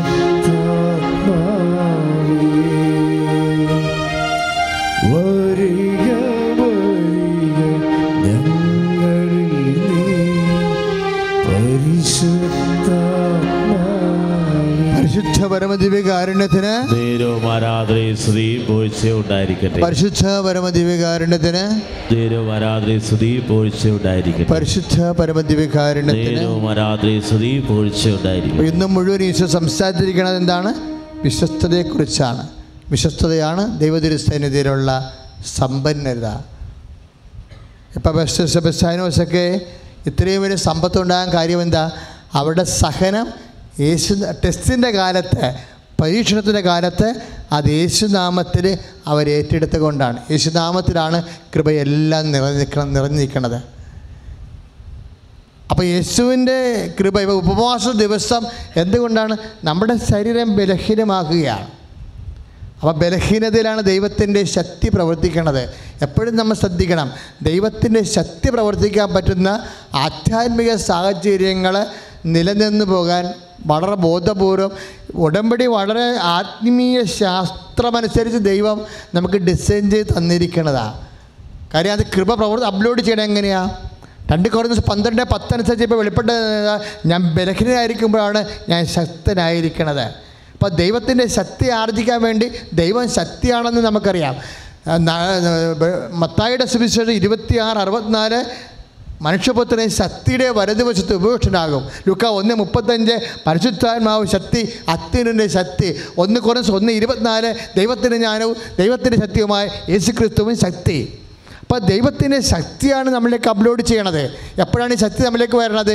ഞാൻ ബലഹീനനായിരിക്കുമ്പോഴാണ് ഞാൻ ശക്തനായിരിക്കുന്നത്. അപ്പം നിന്നെ ബലഹീനമാക്കുന്ന സാഹചര്യം ഉണ്ടാകും. ചിലപ്പോൾ നാട്ടുകാർ നിന്നെ തന്തക്ക് പിടിക്കുന്ന സമയം ഉണ്ടാകും. നീ ഉടമ്പടി ചെയ്തുകൊണ്ടാണ് നീ മിണ്ടാണ്ടിരിക്കണത്. എന്താണ്? അപ്പം നാട്ടുകാരുടെ മുമ്പിലും മക്കളുടെ മുമ്പിലും നീ കൊച്ചായി, നീ ബലഹീനയായി. നീ സ്തുതിച്ചുകൊണ്ടിരിക്കുമ്പോൾ ആ ബലഹീനതയിൽ ദൈവത്തിൻ്റെ ശക്തി നിന്നിലേക്ക് വരുന്ന സമയമാണ്. തിരിച്ചറിയുക ദൈവവേദന. കൈ അടിച്ച് കർത്താണ്.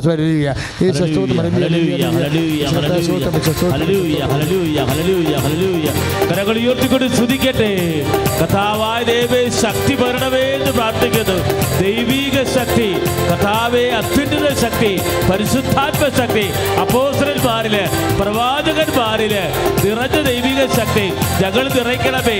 പരിശുദ്ധമ്മൽ നിറഞ്ഞ ദൈവിക ശക്തി, സഖ്യരൂട്ടിശാല നിറഞ്ഞ ദൈവിക ശക്തി, യോദ്ധാ നദികൾ നിറഞ്ഞ ദൈവിക ശക്തി, താബോറിൽ നിറഞ്ഞ ദൈവിക അഭിഷേകം ഞങ്ങൾ നിറയ്ക്കണമേ. ഹല്ലേലൂയ. ആത്മാവിൻ ശക്തി, അത്യുന്നത ശക്തി, പരിശുദ്ധാത്മ ശക്തി എന്നിൽ നിറയട്ടെ. ചേർന്ന് പാടാം. ആത്മാവിൻ ശക്തി, അത്യുന്നത ശക്തി, പരിശുദ്ധാത്മ ശക്തി എന്നിൽ നിറയട്ടെ. കരങ്ങൾ ഉയർത്തി. നിറയട്ടെ, സഭയിൽ നിറയട്ടെ, എന്നിൽ നിറയട്ടെ, സഭയിൽ നിറയട്ടെ, ലോകം മുഴുവൻ കത്തിപ്പടരട്ടെ. എന്നിൽ നിറയട്ടെ, സഭയിൽ നിറയട്ടെ, ലോകം മുഴുവൻ കത്തിപ്പടരട്ടെ. യേശുക്രിസ്തുവിന്റെ പീഡാനുഭവങ്ങൾ വരുന്ന പോരായ്മ ഏറ്റു പറഞ്ഞേ. യേശുക്രിസ്തുവിന്റെ പീഡാനുഭവങ്ങൾ വരുന്ന പോരായ്മ, യേശുക്രിസ്തുവിന്റെ പീഡാനുഭവങ്ങളിൽ വരുന്ന പോരായ്മ ഞാൻ എൻ്റെ ശരീരത്തില് സംവഹിക്കുന്നു. അപ്പോൾ നമ്മുടെ ശരീരം യേശുക്രിസ്തുവിന്റെ പീഡാനുഭവങ്ങളെ സംഭവിക്കുമ്പോൾ നമ്മുടെ ശരീരം ആരുടെ ശരീരമാകും? ഈശോൻ്റെ ശരീരമാകും. ദൈവപിതാവ് ഈശോൻ്റെ ശരീരത്തിൻ്റെ പരിഗണന നമ്മുടെ ശരീരത്തിൽ തരുമ്പോഴാണ് നമ്മൾക്ക് ഈശോൻ്റെ കൃപ നിറയണത്. അങ്ങനെയാണ് സെബസ്ത്യാനോസൊക്കെ വിശുദ്ധനായത്. കൊളോസിയൻസ് 1:24 എന്താ പറയണത്? യേശുക്രിസ്തുവിൻ്റെ പീഡാനുഭവങ്ങളിൽ വരുന്ന പോരായ്മ ഞാൻ എൻ്റെ ശരീരത്തിലെ സംവഹിക്കുന്നു. ശരീരത്തിൽ സംഭവിക്കാം, മനസ്സിൽ സംഭവിക്കാം.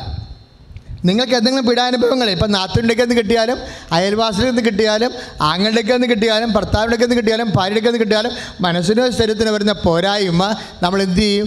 വരുന്ന പീഡനങ്ങൾ എന്ത് ചെയ്യും? യേശുക്രിസ്തുവിൻ്റെ നാമത്തിൽ സ്വീകരിക്കാം.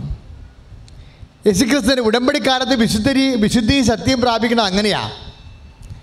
അപ്പോൾ നമുക്ക് ലഭിക്കുന്ന പീഡാനുഭവങ്ങളെ മാനസികമോ ശാരീരികമോ തെറ്റിദ്ധാരണയോ സംശയമോ അല്ലെങ്കിൽ നമ്മളെ ചവിട്ടിക്കൂട്ടുന്ന രീതിയിലുള്ള നമ്മളെ ഒരു പഴന്തുണിയുടെ വില പോലും നമുക്ക് തരാത്ത രീതിയിലുള്ള കടന്നുകയറ്റങ്ങളും അതിശക്തങ്ങളും കാണിക്കുമ്പോൾ you don't talk at all. നീ സംസാരിക്കരുത്. എന്താണ്? നീ ഉടമ്പടി ചെയ്തിരിക്കുന്ന ആളിൻ്റെ ജീവിത മാതൃകയാണ് നമ്മുടെ മാതൃക. അവൾ സംസാരിച്ചില്ല, ഹൃദയത്തിൽ സംഗ്രഹിച്ചു. എന്താണ്? അത് ശക്തിയുടെ സമയമാണെന്ന്, ദൈവത്തിൻ്റെ കൃപ ചൊരിയുന്ന സമയമാണെന്ന് അവൾക്ക് പരിശുദ്ധാത്മാവിൻ്റെ വിവേചനമുണ്ട്. ആ വിവേചനത്തിൻ്റെ പാഠങ്ങൾ ഉൾക്കൊണ്ടുകൊണ്ടാണ് ഞാൻ നിങ്ങളോട് സംസാരിക്കുന്നത്. ഉടമ്പടിക്കാലത്ത് ഇതുപോലെ നമ്മളോർക്കും ദൈവമേ ഞാൻ ഉടമ്പടി ചെയ്തല്ലോ, ഞാൻ പ്രാർത്ഥിച്ചല്ലോ, ഞാൻ ഉപവസിച്ചല്ലോ, വിശുദ്ധീകരിച്ചല്ലോ, എന്നിട്ട് ഇവിടെ കുരിശാണല്ലോ എന്ന് പറഞ്ഞാൽ നിനക്ക് കുരിശ് തന്നില്ലേ പിന്നെ ആർക്കാണ് കുരിശ് കൊടുക്കേണ്ടതെന്ന് ദൈവം തിരിച്ചു ചോദിച്ചാൽ നീ മിണ്ടാണ്ടിരിക്കേണ്ടി വരും. അതുകൊണ്ട് ദൈവവേദന നീ ഇങ്ങനെയുള്ള പരീക്ഷണ സമയത്ത് നീ മൗനമായിരിക്കണം. കാര്യം കർത്താവ് യുദ്ധം ചെയ്യേണ്ട സമയമാണ്. അതാണ് പുറപ്പാട് 14 നിങ്ങൾ മൗനമായിരിക്കുക. കാര്യം എന്താണ്? കർത്താവ് നിങ്ങൾക്ക് വേണ്ടി യുദ്ധം ചെയ്യും. ദൈവവേദന ഏതെങ്കിലും സമയത്ത്, സഹനത്തിൻ്റെ സമയത്ത്, ഏതെങ്കിലും തെറ്റിദ്ധാരണയോ സംശയത്തിൻ്റെ സമയത്ത് അമ്മയെപ്പോലെ ലൂക്ക 2:19 അനുസരിച്ച് കൊണ്ട് 2:48 അനുസരിച്ച് ഹൃദയത്തിൽ സംഗ്രഹിച്ചുകൊണ്ട് ഈശോനെ പോലെ ഐസയ്യാ 53:7 അനുസരിച്ച് കൊണ്ട് കൊല്ലാൻ കൊണ്ടുപോകും കുഞ്ഞാടിനെ പോലെ നീ ആധ്യാത്മികമായ ആഴമുള്ള ഔന്നത്യമുള്ള മൗനം പാലിച്ചാൽ ആ മൗനം പുറപ്പാട് 14 അനുസരിച്ച് കൊണ്ട് മോസസ് നിശ്ചയിച്ച പുറപ്പാട് ജനതയ്ക്ക് നിശ്ചയിച്ച യുദ്ധമൗനമാണ്. എന്താണ്? കർത്താവ് യുദ്ധം ചെയ്യാൻ പോകുന്നു, നീ മൗനമായിരുന്നാൽ മതി. ദൈവപൈതലെ ദൈവത്തിൻ്റെ നാമത്തിൽ വചനത്തിൻ്റെ പേരിൽ നീ കർത്താവിൻ്റെ വചനം പാലിച്ചുകൊണ്ട് മൗനമായിരുന്നു കഴിഞ്ഞാൽ നിനക്ക് വേണ്ടി കർത്താവ് യുദ്ധം ചെയ്യുന്ന സമയമാണ്. നീ ജയിക്കുന്ന സമയമാണ്. നിൻ്റെ വിജയപേര് മുഴങ്ങുന്ന സമയമാണ്. കൈ അടിച്ച് കർത്താവ് കരങ്ങൾ ഉയർത്തിക്കൊണ്ട് സ്തുതിക്കട്ടെ. കർത്താവായ ദൈവമേ, അവിടുത്തെ സാന്നിധ്യം ഞങ്ങളുടെ മേൽ നിറയ്ക്കണമേ. ജീവിതത്തെ പ്രതികൂല സാഹചര്യങ്ങളില് കർത്താവെ, സങ്കടക്കടലിൽ മൗനം പാലിച്ച് കർത്താവെ, ജീവിതത്തെ പരിശുദ്ധാത്മയിൽ നിറഞ്ഞ പരിശുദ്ധാത്മ ശക്തി ആവാഹിച്ചെടുക്കുമ്പോൾ കർത്താവെ, ഞങ്ങൾക്ക് വേണ്ടി യുദ്ധം ചെയ്യണമേ. ആത്മാവിന്റെ അഭിഷേകം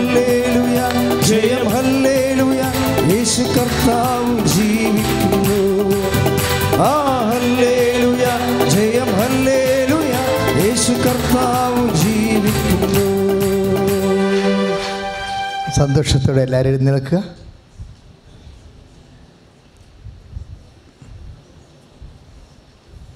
നേർച്ച വസ്തു എടുത്തോണ്ട് എഴുന്നേക്കണേ.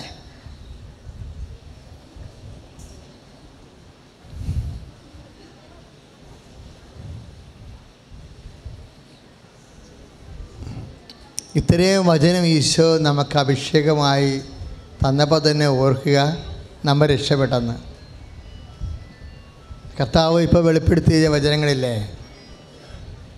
ദൈവം നിങ്ങളെ സ്നേഹിക്കുന്നു, നിങ്ങളെ അനുഗ്രഹിക്കുന്നു എന്നതിൻ്റെ അടയാളമാണ്. ഇപ്പോഴ് അച്ഛൻ പ്രാർത്ഥിക്കാൻ പോകുന്നത് ഉടമ്പടി പ്രകാരമുള്ള നിങ്ങളുടെ മക്കളില്ലാത്തവർക്ക് വേണ്ടി പ്രാർത്ഥിക്കും. ഇപ്പോൾ വരുമാനമില്ലാത്തവർക്ക് വേണ്ടി പ്രാർത്ഥിക്കും, രോഗികൾക്ക് വേണ്ടി പ്രാർത്ഥിക്കും, ജോലിയില്ലാത്തവർക്ക് വേണ്ടി പ്രാർത്ഥിക്കും, ടെസ്റ്റ് ഇൻ്റർവ്യൂ ഒക്കെ നടക്കാൻ പോകുന്നവർക്ക് വേണ്ടി പ്രാർത്ഥിക്കും, ടെസ്റ്റ് നടന്ന് പരീക്ഷ ഫലം പ്രതീക്ഷിക്കുന്നവർക്ക് വേണ്ടി പ്രാർത്ഥിക്കും. കാര്യം അവസാന നിമിഷം വരെ നമുക്ക് പ്രാർത്ഥിക്കാം. ഉടമ്പടി പ്രകാരം ഒരു ടെസ്റ്റ് നടന്നാൽ റിസൾട്ട് വരണത് വരെ നമുക്ക് പ്രാർത്ഥിക്കാം. കാര്യം അവസാന നിമിഷം വരെ റിസൾട്ട് കർത്താവ് ചേഞ്ച് ചെയ്യും. അത് ഒത്തിരി സാക്ഷികൾ നമുക്ക് കേൾക്കുന്നുണ്ട്. ഇനി നമ്മൾ തോറ്റു എന്ന് പറഞ്ഞാലും പിന്നെ നമ്മൾ പ്രാർത്ഥിക്കും. ഏത് സമയത്ത് ഈ സംഭവം ചേഞ്ച് ചെയ്യാൻ സാധ്യതയുള്ളതുകൊണ്ടാണ്. കാര്യം അത് നിങ്ങൾ മനസ്സിലാക്കണം. അത് ഞാനത് പെട്ടെന്ന് പറഞ്ഞല്ല, കുറേ സാക്ഷ്യങ്ങൾ കേട്ടിട്ടാണ് ഇങ്ങനെ പറയണത്.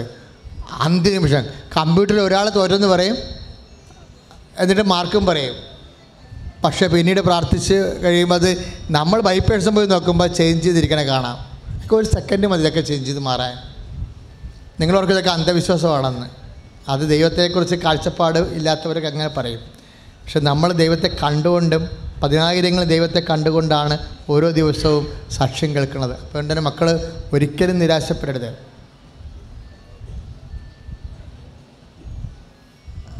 നിങ്ങളിപ്പോൾ സ്തുതിച്ചുകൊണ്ടിരുന്നാൽ മാത്രം മതി. അച്ഛൻ നിങ്ങളുടെ ഉടമ്പടി വിഷയങ്ങളെല്ലാം കർത്താവിനെ സമർപ്പിച്ച് എല്ലാ അപേക്ഷകളെയും അനുഗ്രഹമാക്കി എല്ലാ സഹനങ്ങളെയും സാക്ഷ്യമാക്കി ദൈവം നിന്നെ അനുഗ്രഹിക്കുന്ന സമയമാണ്.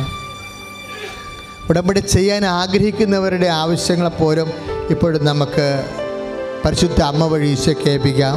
സന്തോഷത്തോടെയും പ്രത്യാശയോടെയും സ്തുതിക്കട്ടെ. ഹല്ലേലൂയ. നല്ലവനായ ഈശോ ഒന്നും അസാധ്യമില്ലാത്തവൻ, നല്ലവനായ ഈശോ ഒന്നും അസാധ്യമില്ലാത്തവൻ, ഈശോ അന്തര കാഴ്ച നൽകുവന്, ഈശോ ചികടിന് കേളി നൽകുവന്, ഈശോ ഊമന് സംഭാഷണം നൽകുവന്, ഈശോ മഹോദരോഗ്യം സുഖപ്പെടുത്തവന്, ഈശോ മരിച്ചവനെ ഉയർപ്പിച്ചവന്, ഈശോ നിൻ്റെ തിരുനാമത്തിന് സ്തോത്രം നിന്ന് കർത്താവേ. നിൻ്റെ വിശുദ്ധ രക്തം ഓരോ ശരീരത്തിൽ ഒഴുക്കണമേ.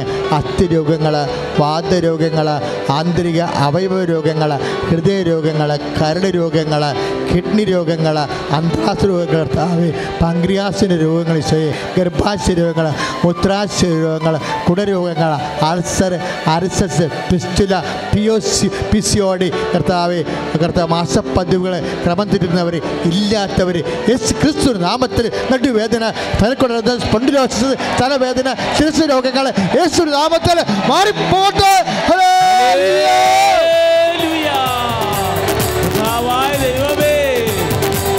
രോഗങ്ങളെ സുഖപ്പെടുത്തുന്നതിനെ കുറിച്ച് നന്ദി പറയുന്നു കർത്താവേ. രോഗങ്ങളുടെ മേൽ പരിശുദ്ധാത്മാവിനെ പറ്റി നന്ദി പറയുന്നു. രോഗമെല്ലാം മാറിയിടട്ടെ, കഷ്ടമെല്ലാം നീങ്ങിയിടട്ടെ. രോഗമെല്ലാം മാറിയിടട്ടെ, കഷ്ടമെല്ലാം നീങ്ങിയിടട്ടെ. ഇരുമുറിവിനാൽ സുഖപ്പെടട്ടെ, ഇരുമുറിവിനാൽ സുഖപ്പെടട്ടെ. പരിശുദ്ധ പരമദിവ്യകാരുണ്യത്തിന് മക്കളെ, ഉടമ്പടി പ്രകാരമുള്ള സന്താനങ്ങളുടെ പരാധീനതകൾ, പോരായ്മകൾ. ഇപ്പോൾ സന്താനങ്ങൾക്ക് ബുദ്ധിമാന്യമുള്ളവരുണ്ട്, ഓട്ടിസം ഉള്ളവരുണ്ട്, ഹൈപ്പർ ആക്ടിവിറ്റി ഉള്ളവരുണ്ട്, പിള്ളേർ പഠിക്കാത്തവരുണ്ട്, എപ്പോഴും മൊബൈൽ പ്രേമമായിട്ട് ഇതുകൊണ്ട് കുനിഞ്ഞു കുത്തി ഇരിക്കുന്നവരുണ്ട്, കുടുംബ പ്രാർത്ഥനയ്ക്ക് വരാത്തവരുണ്ട്, ദൈവത്തിൻ്റെ വിശ്വാസം നഷ്ടപ്പെട്ട സന്താനങ്ങളുണ്ട്. സന്താനങ്ങളുമായി ബന്ധപ്പെട്ട പഠനങ്ങൾ, അവരുടെ പരീക്ഷകൾ, അവരുടെ ജോലി, ഇങ്ങനെ പിന്നെ തെറ്റായ ഒത്തിരിയേറെ ദുശ്ശീലങ്ങൾ, ഇങ്ങനെ സന്താനങ്ങളെല്ലാം ഉടമ്പടിയുടെ വാഗ്ദാനങ്ങളുടെ ഭാഗമാണ്. അതുകൊണ്ട് മക്കളെ മാത്രം, മക്കളില്ലാത്തവർ തൊട്ട് മക്കളുള്ളവരുടെ ഹൃദയഭാരം ഉൾപ്പെടെ കർത്താവിന് തിരുസന്നിധിയിൽ സമർപ്പിക്കുന്ന സമയമാണ്. സ്തുതിക്കട്ടെ. ഹല്ലേലൂയ. മക്കളെ പ്രാർത്ഥിക്കുന്നു. മക്കളെ സ്പർശിക്കണമേ കർത്താവേ, മക്കളെ സ്പർശിക്കണമേ കർത്താവേ.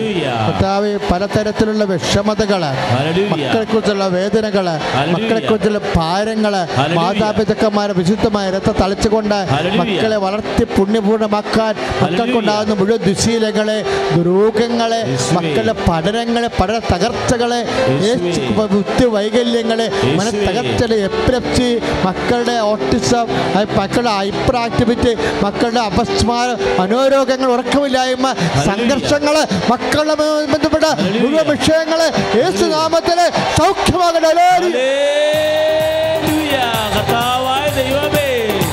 സന്താനങ്ങളെ ആശീർവദിക്കുന്നതിനെ നന്ദി പറയുന്നു. അവരുടെ ബുദ്ധിയെ പ്രകാശിപ്പിക്കുന്ന നന്ദി പറയുന്നു. ഹല്ലേലൂയ. പാടാം. തിരുക്കരത്താൽ താങ്ങി എന്നെ തിരുരക്തത്താൽ കഴുകണമേ. തിരുക്കരത്താൽ താങ്ങി എന്നെ തിരുരക്തത്താൽ കഴുകണമേ. പെരുമഴ പോൽ പെയ്യട്ടെ, പെരുമഴ പോൽ പെയ്യട്ടെ. യേശുവിൻ രക്തം, യേശുവിൻ രക്തം, യേശുവിൻ തിരുരക്തം, യേശുവിൻ രക്തം, യേശുവിൻ രക്തം, യേശുവിൻ തിരുരക്തം.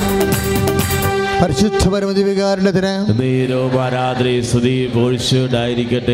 മക്കളെ ഇപ്പം അച്ഛൻ പ്രാർത്ഥിക്കാൻ പോകുന്നത് വരുമാന മാർഗം ഇല്ലാത്തവരെ, ഉള്ള വരുമാനം കൊണ്ട് കുടുംബം പോറ്റാൻ പറ്റാത്തവരെ, ജോലി തകർച്ച, പ്രൊമോഷൻ ഇല്ലാത്തവർ, അതുപോലെ ജോലി എടുക്കുന്ന പൈസ കിട്ടാതെ കുടുങ്ങിപ്പോയവർ, ജോലി ഇല്ലാത്തവർ, അതിങ്ങനെ ഓരോ ജോലിയൊക്കെ ചെയ്തിട്ട് വലിയ കടവും ബാധ്യതയുമായി എങ്ങനെ ജീവിക്കുമെന്ന് അറിയാതെ വാടക താമസിക്കുന്നവർ, സ്ഥലം നഷ്ടപ്പെട്ടവർ, സ്ഥലം വിൽക്കാനുള്ളവർ, സ്ഥലം വാങ്ങാനുള്ളവർ, വീട് വിൽക്കാനുള്ളവർ, ഇങ്ങനെ എല്ലാവർക്കും സ്തുതിയുടെ ഹല്ലേലൂയ. കർത്താവ് മിശിഹായേ, ഈശോ ഈശോ ഈശോ സ്പർശിക്കണമേ കർത്താവ്. പലതരത്തിലുള്ള മക്കൾ, വേദനിക്കുന്ന മക്കൾ, വേലയും കൂലിയുമില്ലാത്ത മക്കൾ, വരുമാനമില്ലാത്ത മക്കൾ, ഉള്ള വരുമാനം ജീവിക്കാൻ പറ്റാത്തവർ, യേശു ക്രിസ്തുവിന്റെ നാമത്തിൽ വരുമാന മാർഗങ്ങൾ, സമ്പൽ സമൃദ്ധികൾ ഉടമ്പടിയുടെ വാഗ്ദാന പ്രകാരം നിറഞ്ഞ് വസിക്കട്ടെ. ഹല്ലേലൂയ ഹല്ലേലൂയ ഹല്ലേലൂയ ഹല്ലേലൂയ ഹല്ലേലൂയ ഹല്ലേലൂയ. വിടുതലിൻ ആത്മാവേ കരങ്ങളടിച്ചുകൊണ്ട് നിറയണമേ. അഗ്നിതൻ അഭിഷേകമായി എന്നിൽ പടരണമേ. വിടുതലിൻ ആത്മാവേ നിറയണമേ. അഗ്നിതൻ അഭിഷേകമായി എന്നിൽ പടരണമേ. പരിശുദ്ധ പരമദിവ്യകാരുണ്യത്തിന് ആരാധനയും സ്തുതിയും വീഴ്ചയുണ്ടായിരിക്കട്ടെ. മക്കളെ, നമ്മളിപ്പോഴും പ്രാർത്ഥിക്കാൻ പോകുന്നത് വിദൂര യാത്ര ചെയ്യുന്നവർ, വിദേശ ജോലിക്ക് വേണ്ടി ശ്രമിക്കുന്നവർ, അതിനുവേണ്ടി ഒരുങ്ങുന്നവർ, പിന്നെ പണം കൊടുത്തിട്ട് കുടുങ്ങിപ്പോയവർ, വേറെ മാർഗമൊന്നുമില്ലാതെ വേദനിക്കുന്നവർ, ഇപ്പോഴേ കർത്താവ് വേറെ ഒരു വിഷയം കാണിച്ചുകൊണ്ടിരിക്കുകയാണ്.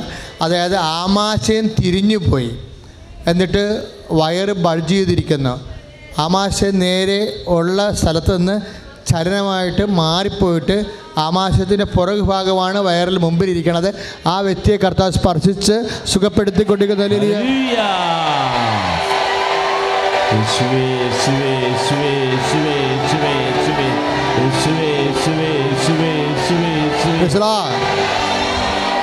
ശ്വാസകോശങ്ങളെ സമർപ്പിക്കാൻ ഈശോ പറയുന്നു. കടന്ന കൂട് പോലെയുള്ള ഭാഗങ്ങൾ കാണിക്കുന്നു. ശ്വാസകോശങ്ങൾക്ക് ആന്തരികമായ ദ്രവിപ്പുള്ളവരെ, കഫം തങ്ങി നിൽക്കുന്നവരെ, കഫം മാറാത്തവരെ, എപ്പോഴും ശ്വാസം മുട്ടുള്ളവരെ കർത്താവ് സുഖപ്പെടുത്തിക്കൊണ്ടിരിക്കുന്നു. ഹല്ലേലൂയ ഹല്ലേലൂയ ഹല്ലേലൂയ ഹല്ലേലൂയ ഹല്ലേലൂയ ഹല്ലേലൂയ ജീസസ്.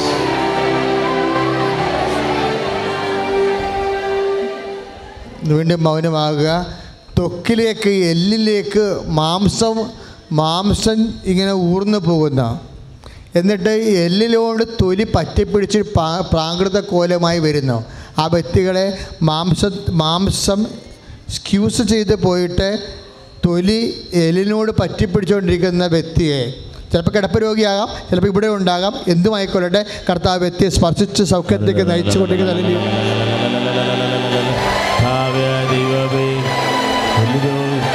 രോഗികളെ സമർപ്പിച്ച് പ്രാർത്ഥിക്കുന്നു. ആരോഗ്യം ക്ഷയിച്ചവരെ സമർപ്പിച്ച് പ്രാർത്ഥിക്കുന്നു. ദൈവത്തിൻ്റെ പരിശുദ്ധാത്മാവ് അഭിഷേകമാകട്ടെ.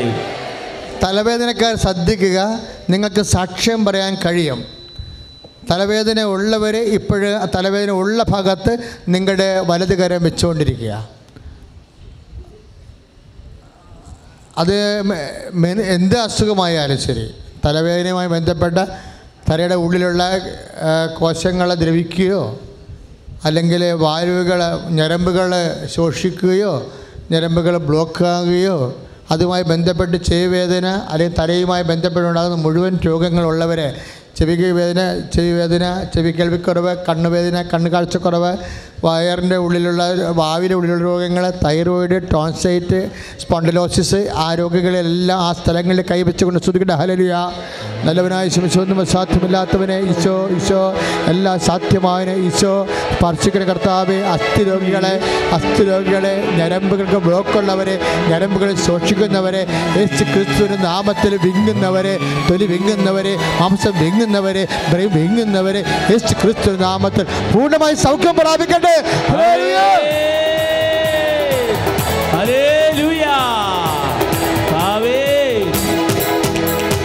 ആരാധിക്കുമ്പോൾ വിടുതൽ, ആരാധിക്കുമ്പോൾ സൗഖ്യം, ആരാധിക്കുമ്പോൾ വിടുതൽ, ആരാധിക്കുമ്പോൾ സൗഖ്യം. ദേഹം ദേഹി ആത്മാവിൽ സമാധാന സന്തോഷം ദാനമായവൻ നൽകിടും. ദേഹം ദേഹി ആത്മാവിൽ സമാധാന സന്തോഷം ദാനമായവൻ നൽകിടും. മക്കളെ, അവസാനമായി ശ്രദ്ധിക്കുക. കൃപാസനത്തിലെ അമ്മ 2004 സമയഘടികാരം നെഞ്ചിൽ ചാർത്തിയാണ് കാലത്തിൻ്റെ സൂചന നൽകിയത്. ഇപ്പോഴും നമ്മുടെ സാക്ഷ്യങ്ങൾ പരിശോധിക്കുമ്പോൾ നിങ്ങൾക്ക് മനസ്സിലാകും, കൃപാസനത്തിലെ അനുഗ്രഹങ്ങൾ ഒന്ന് ഡേറ്റാണ്, ഒന്ന് ടൈമാണ്. ഡേറ്റും നിർണായകമായ ഡേറ്റും നിർണായകമായ ടൈമും നിങ്ങളിപ്പോൾ മനസ്സിൽ ഓർക്കണം. ഇപ്പോൾ അച്ചാര കല്യാണം നടക്കാനുള്ള ഡേറ്റ്, അതിൻ്റെ ടൈം, അല്ലെങ്കിൽ നിങ്ങൾക്ക് സ്ഥലം വിൽക്കാമെന്ന് പറഞ്ഞിട്ട് നിങ്ങൾ സ്ഥലം കാണാൻ വേണ്ടി ഒരാൾ ഡേറ്റ് ഇന്ന എത്രാം തീയതി വരാമെന്ന് പറഞ്ഞിട്ടുണ്ടെങ്കിൽ ആ ഡേറ്റ് ഓർക്കണം. ലോൺ തരാമെന്ന് പറഞ്ഞിട്ടുണ്ടെങ്കിൽ നിങ്ങൾ ആ ഡേറ്റ് ഓർക്കണം. അതുപോലെ തന്നെ നിങ്ങൾ പ്രഗ്നൻ്റ് ആണെങ്കിൽ പ്രഗ്നൻ്റ് ഡേറ്റ് പറഞ്ഞിട്ടുണ്ടെങ്കിൽ ആ ഡേറ്റ് ഓർക്കണം. പരീക്ഷകളുടെ ഡേറ്റുകളുണ്ട്, ആ ഡേറ്റ് ഇപ്പോൾ ഓർക്കണം. പരീക്ഷ എഴുതുന്ന സമയമുണ്ട്, ആ സമയം നിങ്ങൾ ഓർക്കണം. എവിടെയെങ്കിലും ജോലിക്ക് യാത്രക്ക് പോകണമെങ്കിൽ അതിൻ്റെ ഡേറ്റ് ഉണ്ട്, അതിൻ്റെ സമയമുണ്ട്, അത് ഓർക്കണം. ആർക്കെങ്കിലും പണം നിങ്ങൾക്ക് തരാമെന്ന് പറഞ്ഞിട്ടുണ്ടെങ്കിൽ ഇത്രാം തീയതി എന്നവർ പറഞ്ഞു കാണും, ആ ഡേറ്റ് ഇപ്പോൾ ഓർക്കണം. നിങ്ങൾ കൊടുക്കാമെങ്കിൽ അവർ നിങ്ങളെ ഭീഷണിപ്പെടുത്തിയിട്ടുണ്ടെങ്കിൽ ഇത്രാം തീയതി കൊടുക്കാമെന്ന് അവരോട് പ്രോമിസ് ചെയ്തിട്ടുണ്ട്, ആ ഡേറ്റ് ഓർക്കണം. ആ ഡേറ്റ് ഇപ്പോൾ നിങ്ങൾ ഓർക്കുക. നിങ്ങളുമായിട്ട് ബന്ധപ്പെട്ട ഡേറ്റുകൾ ഈ ദിവസങ്ങളിൽ വരാൻ നിർണായകമായ ഡേറ്റുകൾ ഓർക്കുക. അമ്മ തീയതികളുടെ മേൽ സമയത്തിൻ്റെ മേലുള്ള അധികാരി അമ്മയാണ്. അച്ഛൻ പ്രാർത്ഥിക്കുമ്പോൾ നിങ്ങൾ സ്തുതിച്ചാൽ മാത്രം മതി. സ്തുതികളല്ലേലൂയ. അമ്മേ, പരിശുദ്ധമ്മേ, ദൈവമാതാവേ, മക്കൾ ഓർത്തിരിക്കുന്ന ഓരോ ഡേറ്റുകൾ, ഓരോ സമയങ്ങൾ, വാഗ്ദാനത്തെ സമയം, കിട്ടാനുള്ള സമയം, കൊടുക്കാനുള്ള സമയം, പണിയാനുള്ള സമയം, എല്ലാ സമയവും കാലങ്ങളും ദേശം കർത്താവേ അങ്ങയുടേതാണല്ലോ ഈശോയെ. ആ ഡേറ്റുകളെല്ലാം, ആ തീയതികളെല്ലാം യേശു ക്രിസ്തുവിൻ്റെ അമ്മയുടെ മധ്യസ്ഥതയിൽ ഈശോയുടെ നാമത്തിൽ അനുഗ്രഹിക്കപ്പെടട്ടെ. സമയങ്ങൾ അനുഗ്രഹിക്കപ്പെടട്ടെ, മുഹൂർത്തങ്ങൾ അനുഗ്രഹിക്കപ്പെടട്ടെ. സ്തുതിയുടെ ഹല്ലേലൂയ. കരങ്ങൾ ഉയർത്തിക്കൊണ്ട് സ്തുതിക്കട്ടെ. കർത്താവായ ദൈവമേ, സമയ സന്ദർഭങ്ങൾ അധികാരം പ്രഖ്യാപിച്ചുകൊണ്ട് പ്രത്യക്ഷപ്പെട്ട പരിശുദ്ധ ദൈവമാതാവേ, ഈ മക്കളെ എല്ലാ ഡേറ്റുകളിലേക്കും പരിശുദ്ധാത്മാവിനെ വർഷിക്കണമേ. ദിവ്യകാരുണ്യ ശക്തി നിറയ്ക്കണമേ. ഓ അഗ്നി അഭിഷേകമേ, ഓ അഗ്നി അഭിഷേകമേ, കരങ്ങൾ വീശിക്കൊണ്ട് വിശ്വാസത്തോടെ എല്ലാവരും ഓ അഗ്നി അഭിഷേകമേ, ഓ അഗ്നി അഭിഷേകമേ, കാറ്റായി വീശണമേ, ഈ കാറ്റായി വീശണമേ. സമാപന ആശീർവാദമാണ്. നമ്മുടെ മത്സ്യത്തൊഴിലാളി സഹോദരങ്ങളുടെ നേർച്ച വസ്തുക്കളോടെ ഇരിക്കുന്നുണ്ട്. അവർക്ക് വേണ്ടി നമ്മൾ ആദ്യം പ്രാർത്ഥിക്കാം. ഇവിടെ നേർച്ച വസ്തു വെക്കാത്ത മത്സ്യത്തൊഴിലാളി സഹോദരങ്ങളുണ്ട്. അവർ അത് ഉയർത്തിപ്പിടിച്ചാൽ മതി കയ്യിലുണ്ടെങ്കിൽ. പ്രാർത്ഥിക്കുക. കർത്താവായ ദൈവമേ, 5 അപ്പവും 2 മീനും കൊണ്ട് 5000 പേരെയും 7 അപ്പവും ഏതാനും മത്സ്യങ്ങളും കൊണ്ട് 4000 പേരെയും സംതൃപ്തരാക്കിയ സർവശക്തനും കാരുണ്യനുമായ ദൈവമേ, അങ്ങേ ഞങ്ങൾ ആരാധിക്കുകയും സ്തുതിക്കുകയും അങ്ങേക്ക് നന്ദി പറയുകയും ചെയ്യുന്നു.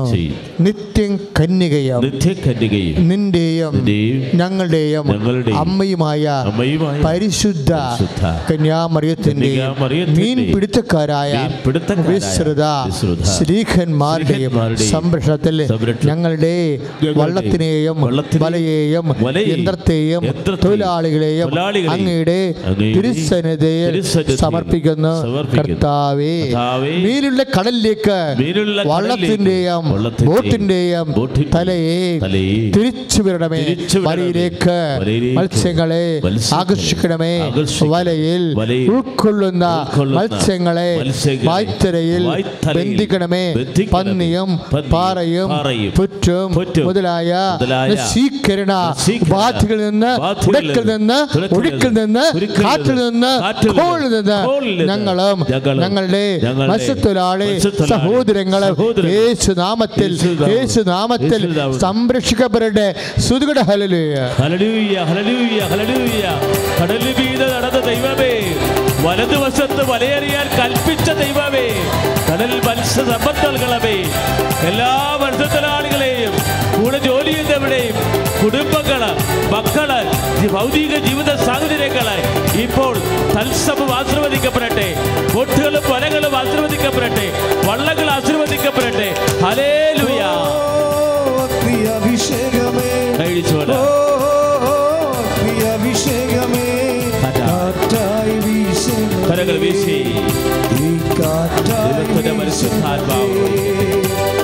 ഓ അഗ്നി അഭിഷേകമേ, ഓ അഗ്നി അഭിഷേകമേ, കാറ്റായി വീശണമേ, ഈ കാറ്റായി വീശണമേ. പരിശുദ്ധ പരമദിവ്യകാരുണ്യത്തിന് നേരവും ആരാധനയും സ്തുതിയും പുകഴ്ചയും ഉണ്ടായിരിക്കട്ടെ. പ്രിയമുള്ളവരെ, നേർച്ച വസ്തുക്കൾ ആശീർവദിക്കുന്ന സമയമാണ്. നിങ്ങളുടെ കയ്യിലുള്ള നേർച്ച വസ്തുക്കൾ എടുക്കുക.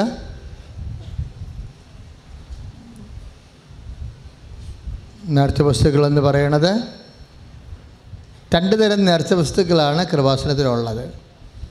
ഒന്ന് ഉടമ്പടി ചെയ്തവർക്കുള്ള ഉടമ്പടി പ്രകാരമുള്ള നേർച്ച വസ്തുക്കൾ. അത് അമ്മ നിന്ന സ്ഥലത്ത് നേർച്ച വസ്തുക്കൾ വെച്ച് തിരി, ഉടമ്പടി തൈലം, ഉടമ്പടി കാശുരൂപം, ഉടമ്പടി ഉപ്പ് അതെല്ലാം പാക്ക് ചെയ്ത് കുർബാന പ്രത്യേകം അതിനുവേണ്ടി ചൊല്ലി കുർബാന ഉടുപ്പ് കഴിച്ചിടാതെ മുട്ടയിൽ നിന്ന് ആശീർവദിച്ചാണ് നേർച്ച വസ്തുക്കൾ തന്നിരിക്കുന്നത്. അതുകൊണ്ടാണ് ആ നേർച്ച വസ്തുക്കളുടെ ആ സാക്ഷ്യം കേൾക്കുമ്പോഴൊക്കെ അറിയാം അതിൻ്റെ പവർ എന്താണെന്ന്. ഇനി ഉടമ്പടി ചെയ്യാത്തവരും കൃപാസനത്തിൽ ഒത്തിരി പേര് ധ്യാനം കൂടുന്നുണ്ട്. അവർക്കും ഞങ്ങൾ ചെയ്തിരിക്കുന്നത് ജെറീക്കോ ദിവ്യകുർബാനയെ എടുത്തുകൊണ്ട് ഈ ഗ്രൗണ്ട് മുഴുവനും ഓരോ മുറികളിലും ചെന്ന് 30 പേര് ഒരുമിച്ച് ജെറീക്കോ പ്രാർത്ഥന ചൊല്ലിയാണ് സ്റ്റോളിൽ കയറി നേർച്ച വസ്തുക്കൾ ആശീർവദിച്ച് വെച്ചിരിക്കുന്നത്. അതിനകത്ത് തേനുണ്ട്. ഉടമ്പടിയിൽ തേനില്ല. ഉടമ്പടി അതിന് പകരം ഉടമ്പടി തൈലമാണ്. തേനുണ്ട്, കാശുരൂപം, ജപമാല എല്ലാം അതിനകത്തുണ്ട്. ഉപ്പ് എല്ലാം അവിടെ ഉണ്ട്. അത് അങ്ങനെ വെഞ്ചരിച്ചിരിക്കുന്നതാണ്. അപ്പോഴെപ്പോഴും നമ്മൾ ശ്രദ്ധിക്കേണ്ടത് നേർച്ച വസ്തുക്കൾ മേടിക്കുമ്പോൾ എപ്പോഴും കൃപാസനത്തിൻ്റെ അകത്തുനിന്നേ വാങ്ങിക്കാവൂ. എന്താ കാര്യം വെച്ച് കഴിഞ്ഞാൽ ഇതുപോലെ വെഞ്ചരിച്ച് വെച്ചിരിക്കുന്നത് അകത്ത് മാത്രമേ കിട്ടത്തുള്ളൂ. അത് അങ്ങനെ കൊടുക്കുന്നതിൻ്റെ കാരണം നമുക്ക് വേണമെങ്കിൽ പുറത്ത് കൊടുക്കാം. അപ്പോൾ ആൾക്കാർക്ക് കൺഫ്യൂഷൻ വരും. വെഞ്ചരിക്കാത്തതും ഇതുപോലെ പ്രത്യേകം വെഞ്ചരിക്കാത്ത സാധനങ്ങൾ വാങ്ങിച്ചാൽ നിങ്ങൾക്ക് അനുഭവം ഇല്ല എന്നുണ്ടെങ്കിൽ ധ്യാനകേന്ദ്രത്തിൻ്റെ കൃപയാണ്. അതനുസരിച്ചിട്ട് ആൾക്കാർ കുറച്ച് താത്തി കെട്ടുക വല്ലതും ചെയ്യണം. അപ്പോൾ അത് പിശാചിൻ്റെ പ്രവർത്തനമായിട്ട് വരും. അതുകൊണ്ട് അത്രയും കർശനമായിട്ട് പറയാൻ കാരണം അതാണ്. അപ്പോൾ വളരെ ശ്രദ്ധിക്കണം. ഉടമ്പടി ചെയ്യണത് വരെ നിങ്ങൾ സ്റ്റോളിൽ നിന്ന് വാങ്ങിക്കാവുന്നതാണ്. പക്ഷേ ഉടമ്പടി ചെയ്ത് കഴിഞ്ഞാൽ ഉടമ്പടി പത്രം കൊടുക്കണം അവർക്ക്. ഉടമ്പടി നേർച്ച വസ്തുക്കൾ കിട്ടണമെന്നുണ്ടെങ്കിൽ ഉടമ്പടി പത്രം കൊടുത്താൽ മാത്രമേ കാണത്തുള്ളൂ. ഉടമ്പടി പത്രത്തിൽ നിങ്ങൾ ഉടമ്പടി ഇടയ്ക്ക് വെച്ച് മുടങ്ങിപ്പോയെങ്കിൽ അവർ നേർച്ച വസ്തുക്കൾ തരത്തില്ല. കാര്യം ഉടമ്പടി ചെയ്യുന്നവർക്കാണ് ഉടമ്പടി നേർച്ച വസ്തുക്കളുടെ ഫലമുള്ളത്. അപ്പോൾ നിങ്ങൾ പണ്ട് ഉടമ്പടി ചെയ്താണെന്ന് പറഞ്ഞുകൊണ്ട് പത്രം കൊണ്ട് വന്നാൽ നിങ്ങൾ ഡേറ്റ് നോക്കൂ. ഡേറ്റിനകത്ത് ഒരു മാസത്തെ പ്രാർത്ഥന മുടങ്ങി അതിൻ്റെ കാർഡ് നോക്കും, പത്രത്തിൻ്റെ കാർഡെല്ലാം നോക്കും. അപ്പോൾ എന്താ വെച്ചാൽ ഉടമ്പടിയാണ്. കാര്യം ഞങ്ങൾക്ക് ഉടമ്പടി അമ്മ ഏൽപ്പിക്കുമ്പോൾ ഞങ്ങൾ ആ വിഷയത്തോട് വളരെ വിശ്വസ്ത പുലർത്തിയില്ലെന്നുണ്ടെങ്കിൽ അത് പണിയാകും. ചില ആൾക്കാർ, ഇവിടെയുള്ള ചില പ്രവർത്തകർ സോപ്പിട്ടിട്ട് ഉടമ്പടി പേപ്പർ കാണിക്കാതെ ഒലിവെണ്ണ മേടിച്ചിട്ടുണ്ട്. അതൊക്കെ ശാപം കിട്ടിയ പരിപാടിയാണ്. ആ കൊടുക്കുന്നവരും ശപിക്കപ്പെട്ട പണിയാണ് ചെയ്യണത്, അത് വാങ്ങിക്കുന്നവരും. അങ്ങനെയൊന്നും ദൈവത്തെ പറ്റിക്കരുത്. കാരണം കൃത്യമായിട്ട് ചെയ്യേണ്ടതെന്ന് പറയണത്, ഇവിടെ അച്ഛൻ ഉടമ്പടി എനിക്കാണ് ദൈവം നൽകിയത്. അപ്പോൾ എന്ത് നിർദ്ദേശമാണ് തരണത് അതാണ് നിങ്ങൾ പാലിക്കേണ്ടത്. വേറെ ആർക്കും ഒന്നും പറയാനോ കൂട്ടിച്ചേർക്കാനോ ഒന്നും പറ്റത്തില്ല. ഒന്നും ചെയ്തില്ല. ആൾക്കാരെ കാണുമ്പോൾ, ഓരോരുത്തരെ കാണുമ്പോൾ ഉടമ്പടിയുടെ ടേംസ് ആൻഡ് കണ്ടീഷൻ മാറണമെന്ന് പറഞ്ഞത് ഉടമ്പടിയല്ല, അത് വേറെ വേറെ കാര്യമായിരിക്കും. അപ്പോൾ വളരെ ശ്രദ്ധിച്ച് വേണം ഈ വിഷയം കൈകാര്യം ചെയ്യാൻ. നിങ്ങൾ വരുമ്പോൾ, പ്രാർത്ഥന വരുമ്പോൾ ആ ഉടമ്പടി പേപ്പർ കൊണ്ടുവരണം. പ്രത്യേകിച്ച് ഇപ്പോൾ ഉടമ്പടി പുതുക്കുന്നുണ്ട്. പക്ഷേ ഡേറ്റ് കൊടുക്കാൻ പറ്റാതിരിക്കുന്നതിൻ്റെ കാരണം ഒരു വർഷത്തെ ഡേറ്റ് ആൾക്കാർ എടുത്തു പോയത് കൊണ്ടാണ്. പക്ഷേ എന്താ പ്രശ്നം വെച്ച് കഴിഞ്ഞാൽ, അച്ഛൻ പ്രാർത്ഥന കഴിയുമ്പോൾ, ഇപ്പോൾ ഇന്ന് ഈ പ്രാർത്ഥന കഴിയുമ്പോൾ ക്യാൻസർ രോഗികൾക്ക് വേണ്ടി പ്രാർത്ഥിക്കും, തൈറോയ്ഡ് രോഗികൾക്ക് വേണ്ടി പ്രാർത്ഥിക്കാം, അതുപോലെ തന്നെ കരൾ രോഗികൾക്ക് വേണ്ടി പ്രാർത്ഥിക്കാം. അത് കഴിയുമ്പോൾ ഉടമ്പടി പുതുക്കി ആൾക്കാർക്ക് എമർജൻസി ഉള്ളവർക്ക് ആ പേപ്പർ കാണിച്ചാൽ അവർക്ക് ലൈനപ്പ് ചെയ്യാം. ഒരു 50 പേരെ പ്രാർത്ഥിക്കും. 50 പേരെ പ്രാർത്ഥിക്കത്തുള്ളൂ. അപ്പോൾ തന്നെ മണി 7 ക്യാൻസർ രോഗികളും തൈറോയ്ഡ് രോഗികളും പോകുമ്പോൾ തന്നെ 6:30 മണിയാകും. പിന്നെ മറ്റുള്ളവർ പ്രാർത്ഥിക്കും. എപ്പോഴും വിചാരിക്കരുത്. അതായത് കൃപാസനത്തിൽ വരുമ്പോൾ നിങ്ങൾ ഉടമ്പടി ചെയ്യാൻ മനസ്സൊരുക്കമുള്ളവരായിട്ട് വരണം. ആ പേപ്പർ കയ്യിലുണ്ടാകണം. ഉടമ്പടി ചെയ്യുമ്പോൾ തന്നെ ആ പേപ്പർ ഉടമ്പടി പുതുക്കാൻ വേണ്ടി നോക്കണം. ഉടമ്പടി പുതുക്കിയുള്ള ഗുണമെന്ന് വെച്ച് കഴിഞ്ഞാൽ, ദൈവത്തിൻ്റെ തിരുസന്നിധി നിങ്ങൾക്ക് പിടിപാടായി, കൃപാസനത്തിൽ നിങ്ങൾക്ക് ഒരു സ്വാധീനമായി. എന്താണ്, ഞങ്ങൾ സ്ഥിരീകരിച്ച ഉടമ്പടിയാണോ ഇല്ലയെന്ന് നോക്കും. ഉടമ്പടി 1-ാം ഘട്ടമെങ്കിലും സ്ഥിരീകരിച്ചില്ലെങ്കിൽ അത് ഉടമ്പടിയായിട്ട് കണക്കാക്കത്തില്ല. ഉടമ്പടി അതുകൊണ്ട് ഉടമ്പടി പുതുക്കാൻ നോക്കാൻ കാരണം അതാണ്. പക്ഷെ പുതുക്കാൻ വേണ്ടി നിങ്ങൾ പുതുക്കി കഴിഞ്ഞാലും ആ ഉടമ്പടിയുടെ പവർ, കാര്യം ഇത് ഓരോ ദിവസം ചെല്ലുന്തോറും നിങ്ങൾ ആ സാക്ഷ്യം വായിക്കണില്ലേ. ഇപ്പോൾ യൂട്യൂബിൽ പോലും ഇരുന്ന് ഉടമ്പടി ധ്യാനം കൂടുന്നത് ഉടമ്പടി പ്രകാരമാണത്. ഇപ്പോൾ യൂട്യൂബിൽ ഇപ്പോഴത്തെ സാക്ഷ്യം എന്താണ്, ആരാധന നടത്തിക്കൊണ്ടിരിക്കുന്ന സമയത്ത് കർത്താവ് യൂട്യൂബ് കാണിച്ച് എന്നിട്ട് പറഞ്ഞു, യൂട്യൂബിൽ ധ്യാനം കൂടുന്ന ഒരു അമ്മയുടെ കുഞ്ഞിൻ്റെ മൂത്രാശയത്തിലെ മുഴ, ഉള്ളിലുള്ള മുഴ കർത്താവ് സുഖപ്പെടുത്തണമെന്ന്. അപ്പോൾ 7 വയസ്സ് മുതൽ 6-ാം മാസം തൊട്ട് ആൻറ്റിബയോട്ടിക് കഴിക്കണ കൊച്ചാ. പിന്നെ ചെല്ലുമ്പോൾ ഡോക്ടർ ഓപ്പറേഷൻ ചെയ്യുമെന്ന് പറയുമ്പോൾ ഇവർക്ക് സങ്കടം വന്നു പോയി. യൂട്യൂബിൽ കർത്താവ് സുഖപ്പെടുത്തിയെന്ന് അവർ ഏതോ രാജ്യത്തിരുന്ന് കേട്ടതാണ്. പിന്നീട് അവർ ചെല്ലുമ്പോൾ അവർ പറയും, നോ കർത്താവ് സുഖപ്പെടുത്തിയെന്ന് പറഞ്ഞിട്ടുള്ളതാണ്, അതുകൊണ്ട് വേറെ സെക്കൻഡ് ഒപ്പീനിയൻ വേണമെന്ന് പറയും. അമൃതയിൽ ചെല്ലുമ്പോൾ അവർ 7 പ്രാവശ്യം സ്കാൻ ചെയ്യുമ്പോഴും ഈ സിസ്റ്റ് പിന്നെ കാണത്തില്ല. കർത്താവ് സുഖപ്പെടുത്തും. ഇന്ന് യൂട്യൂബിൽ ധ്യാനം കൂടിയെന്നും പറഞ്ഞുകൊണ്ട് ഒരു ചേച്ചി സാക്ഷ്യം, ഒരു മോളോ സാക്ഷ്യം പറഞ്ഞില്ലേ. അപ്പോഴേ നമ്മളെ സംബന്ധിച്ച് ശ്രദ്ധിക്കേണ്ട കാര്യം, അമ്മ വചനങ്ങൾ യൂട്യൂബ്, ഫേസ്ബുക്ക്, ഷാലോൺ TV എല്ലായിടത്തും കൂടി ഈ അൾത്താറിൽ നിന്ന് പ്രസരിക്കണ എല്ലാം ദൈവവചനങ്ങളാണ്. അത് ആദരവോടെയും പ്രാർത്ഥനയോടെയാണ് കൂടേണ്ടത്. അത് കാര്യം ഒരു പ്രാവശ്യം, ഇപ്പോൾ ഇവിടുത്തെ അവസ്ഥ കണ്ടില്ലേ, അലുവ വിലകിട്ടിരിക്കണവർ നിൽക്കില്ലേ ആൾക്കാർ, അനങ്ങാൻ പറ്റണില്ല. അതുകൊണ്ട് 2 പ്രാവശ്യം വരാൻ ഞാൻ നിങ്ങളോട് പറയത്തില്ല. അതുകൊണ്ട് ഒരു പ്രാവശ്യം നിങ്ങൾ വന്നാൽ മതി. ബാക്കി 5 ധ്യാനമുണ്ട്. 6 വിഷയങ്ങളല്ല നമ്മൾ വെച്ചിരിക്കണത്. അപ്പോൾ 6 ധ്യാനം നമുക്കുണ്ട്. ഒരു ധ്യാനമേ നിങ്ങൾ ഇവിടെ വരേണ്ട കാര്യമുള്ളൂ. ബാക്കി 5 ധ്യാനവും യൂട്യൂബിലോ ഫേസ്ബുക്കിലോ കൂടേണ്ടതാണ്. അതും പറ്റാത്ത ആൾക്കാർ ഷാലോൺ TV കൂടണം. ഷാലോൺ TV മസ്റ്റായിട്ട് കൂടണം. ഷാലോൺ TVയിൽ എല്ലാ തിങ്കളാഴ്ച ഉച്ചക്ക് 1:30 മണിക്ക്, ഒരു പക്ഷേ ഫെബ്രുവരി കഴിയുമ്പോൾ അവർ ഡേറ്റ് മാറ്റിത്തരും, സമയം മാറ്റിത്തരും. ഷാലോൺ TVയിൽ എല്ലാ വെള്ളിയാഴ്ചയും രാവിലെ 8:30 മണിക്ക്. അപ്പോൾ ചിലപ്പോൾ ചില മൊബൈൽ ഇതൊന്നും പിടിക്കാത്ത മൊബൈലായിരിക്കും, റേഞ്ച് ഇല്ലാത്തതോ അല്ലെങ്കിൽ ഇതുപോലെ കാര്യങ്ങൾ കാണാൻ പറ്റാത്ത മൊബൈലാണ്. അപ്പോൾ അവർ ഷാരോൺ TV വാച്ച് ചെയ്യണം. പക്ഷേ 6 വാച്ച് ചെയ്യണം. കാര്യം ഇന്ന് കേട്ട പ്രബോധനം നിങ്ങൾ കണ്ടില്ലേ, അത് കഴിഞ്ഞ മാസം കൊടുത്തതല്ല, പുതിയ കാര്യമാണ് കർത്താവ് പറയണത്. അപ്പോൾ ഉടമ്പടിയുടെ പ്രബോധനങ്ങൾ കിട്ടാൻ വേണ്ടിയാണ് നമ്മൾ ധ്യാനം കൂടുന്നത്. സാക്ഷ്യങ്ങൾ കേൾക്കണത് എന്തിനാണ്?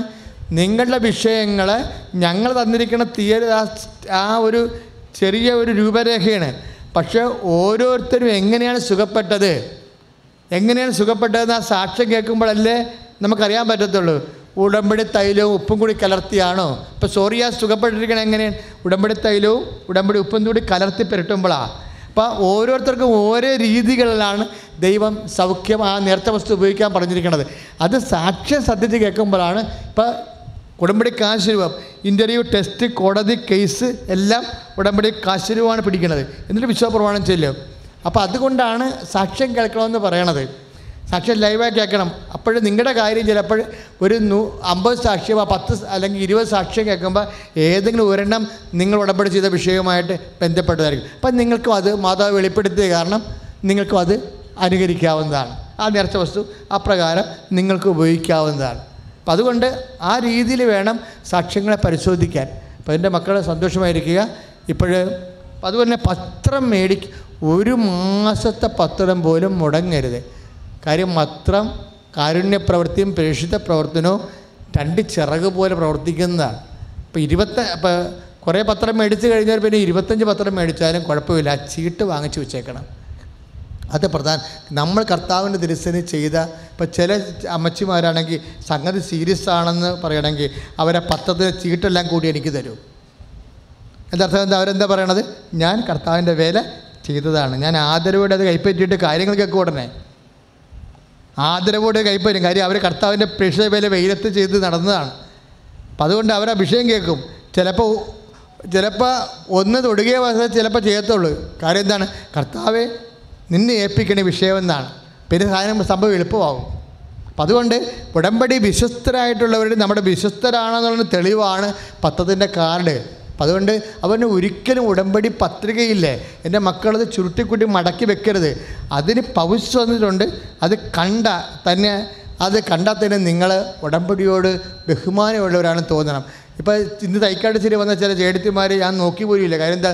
ഉടമ്പടി 4 മടക്കിയിട്ട് അതിൻ്റെ അകത്ത് ആ ചുരുട്ടിക്കൂട്ടി ബാഗിൻ്റെ അകത്ത് വെച്ചിരിക്കുകയാണ്. ബാഗിൽ വെച്ചാലും ശരി അതിൻ്റെ ഒരു മാന്യത സൂക്ഷിക്കണം. അപ്പോൾ അതിപ്പോഴും വളരെ ശ്രദ്ധിച്ച് വേണം ഉടമ്പടിയോട് ബന്ധപ്പെട്ട എല്ലാ കാര്യങ്ങളും. പിന്നെ ഒരു അറിയിപ്പ് കൂടിയുണ്ട്. ഇപ്പോൾ ചിലർക്ക് ഭയങ്കര സങ്കടം. കാര്യം മസ്കറ്റിൽ നിന്നൊക്കെ ദുബായിൽ നിന്നൊക്കെ വന്നിട്ട് അമ്മയും കാണണം ഉടമ്പടിയും ചെയ്യണമെന്ന് പറഞ്ഞ് വന്നിരിക്കുകയാണ്. തലശ്ശേരിക്കാരൊക്കെയാണ് വന്നിരിക്കുന്നത്. അപ്പോൾ അവർ ഇവിടെ ചെയ്യാൻ പറ്റാത്തത് കൊണ്ട് അവരെ പറഞ്ഞു വിടും. ഇപ്പോൾ ഞങ്ങളൊരു തീരുമാനം പ്രാർത്ഥിച്ചെടുത്തിട്ടുണ്ട്. കാര്യം വിദേശത്ത് നിന്ന് വന്ന് പോണവരെ പണ്ട് വിദേശത്ത് പോയിച്ച് ഇവിടെ വന്ന് നിന്നിട്ട് വിദേശക്കാരാണെന്ന് ഞങ്ങൾ സമ്മതിക്കത്തില്ല, ഞങ്ങൾ അറിയാൻ പറ്റും. അപ്പോൾ വിദേശത്ത് വന്ന് പോണവർക്ക് പ്രത്യേക ഉടമ്പടിയാണ്. അവർക്ക് പ്രാർത്ഥന കൂടാൻ പറ്റത്തില്ല. കാര്യം അവർ അടുത്ത ബുധനാഴ്ച അടുത്ത ഫ്ലൈറ്റിന് പോവുകയാണ്. അപ്പോൾ അവർക്ക് എങ്ങനെയാണ് ഉടമ്പടി ചെയ്യേണ്ടത്? അവർക്കെല്ലാം പത്രമെല്ലാം വ്യത്യാസമുണ്ട്. ഉടമ്പടി കളർ വ്യത്യാസമുണ്ട്, യെല്ലോ കളറാണ്. അപ്പോൾ അതിന് അവർ പ്രേക്ഷിത പ്രവർത്തനം ഉറപ്പുവരുത്തണം. സിസ്റ്ററിനെയും മാനേജറിനെയും കണ്ട് സംസാരിക്കണം.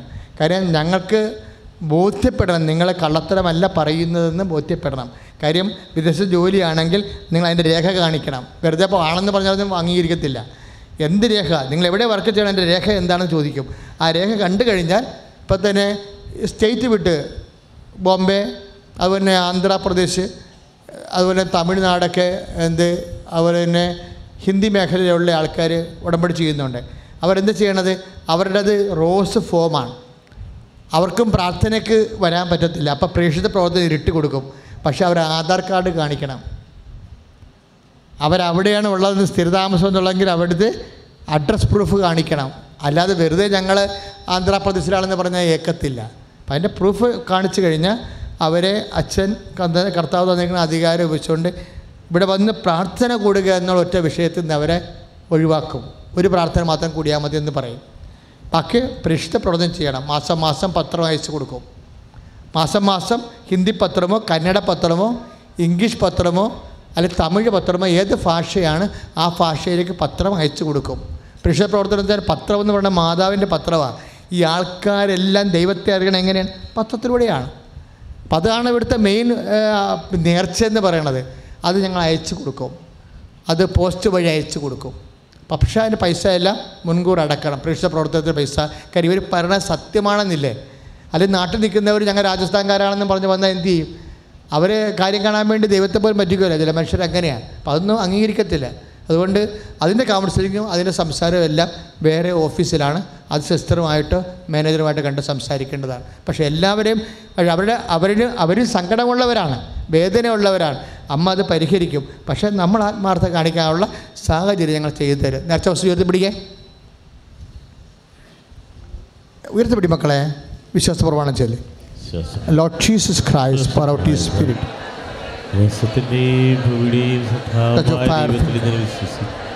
സാക്കുത്ത പ്രേക്ഷിത ഈ പുത്രൻ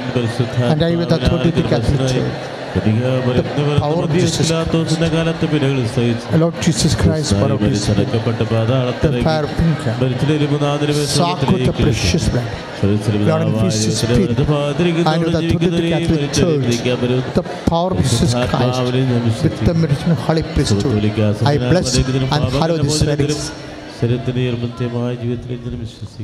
അപ്പോൾ ഉടമ്പടി ചെയ്യാത്തൊരു, ഉടമ്പടി പത്രമില്ലാത്തൊരു, ഉടമ്പടി പുതുക്കിയിട്ടുള്ളൊരു 50 പേർക്ക് വേണമെങ്കിൽ നിൽക്കാവുന്നതാണ്. മറ്റുള്ളവർ കർത്താവിനോട് നന്ദി പറഞ്ഞ് അനുഗ്രഹം പ്രാപിച്ച് സന്തോഷമായിട്ട് നിങ്ങൾ ഭവനങ്ങളിലേക്ക് പോകാം. പത്രം വാങ്ങിച്ചിട്ട് പോവുക. ഇപ്പോഴും നേർച്ച വസ്തു ഉയർത്തിപ്പിടിച്ച് സമാപനാശ്രമം സ്വീകരിക്കേണ്ടതാണ്. നേർച്ച വസ്തുക്കൾ ഉയർത്തിപ്പിടിക്കട്ടെ. കരങ്ങൾ ഉയർത്തി അതിശക്തമായിട്ട് സ്തുതിക്കട്ടെ. ഹല്ലേലൂയ. ഇതാ ഈശോ നിങ്ങളെ ആശീർവദിക്കാൻ പോവുകയാണ്. ജീവിക്കുന്ന ദൈവം ദിവ്യകാരുണ്യത്തിൻ്റെ അതുല്യ ശക്തി നിങ്ങളുടെ ജീവിത മേഖലകളിലേക്ക്, നിങ്ങളുടെ കുടുംബത്തിലേക്ക് ഇതാ കർത്താവ് കടന്നു വരുന്നു. ഉടമ്പടിയിൽ സമർപ്പിച്ച നിയോഗങ്ങൾ ആശീർവദിക്കപ്പെടുന്നു. മാരക രോഗങ്ങൾ സുഖപ്പെടുന്നു. തീരാവ്യാധികൾ സുഖപ്പെടുന്നു. ഇതാ കർത്താവിൽ ശക്തി പുറപ്പെട്ടിരിക്കുന്നു. രക്തസ്രാവക്കാരിയെ സുഖപ്പെടുത്തിയ ദൈവം, മരിച്ചവരെ ഉയർപ്പിച്ച ദൈവം, തളർവാദ രോഗിയെ കിടക്കേണ്ട നടക്കാൻ കൽപ്പിച്ച ദൈവം, ഇതാ നിന്റെ ഇതിൻ്റെ രോഗങ്ങളെയും, ഇതാ നിന്റെ ഇതിൻ്റെ മക്കളെയും, ഇതാ നിന്റെ ഇതിൻ്റെ തൊഴിൽ മേഖലകളെയും, ഇതാ നിന്റെ ഇതിൻ്റെ വരുമാന മാർഗങ്ങളെയും, നിന്റെ സഞ്ചാരങ്ങളെയും, വസ്തുവകകളെയും, കുടുംബങ്ങളെയും, മക്കളെയും ആശീർവദിക്കുന്നു. ഉടമ്പടി ചെയ്ത എല്ലാ നിയോഗങ്ങളുടെ മേൽ ദിവ്യകാരുണ്യത്തിന് മുദ്ര പതിയുന്നു. ദൂരരാജ്യങ്ങളിൽ യാത്ര ചെയ്യാൻ ആഗ്രഹിക്കുന്നവരെ ഈശോ ആശീർവദിക്കുന്നു. ഹല്ലേലൂയ, ഹല്ലേലൂയ. പരിശുദ്ധ പരമ ദിവ്യകാരുണ്യത്തിന്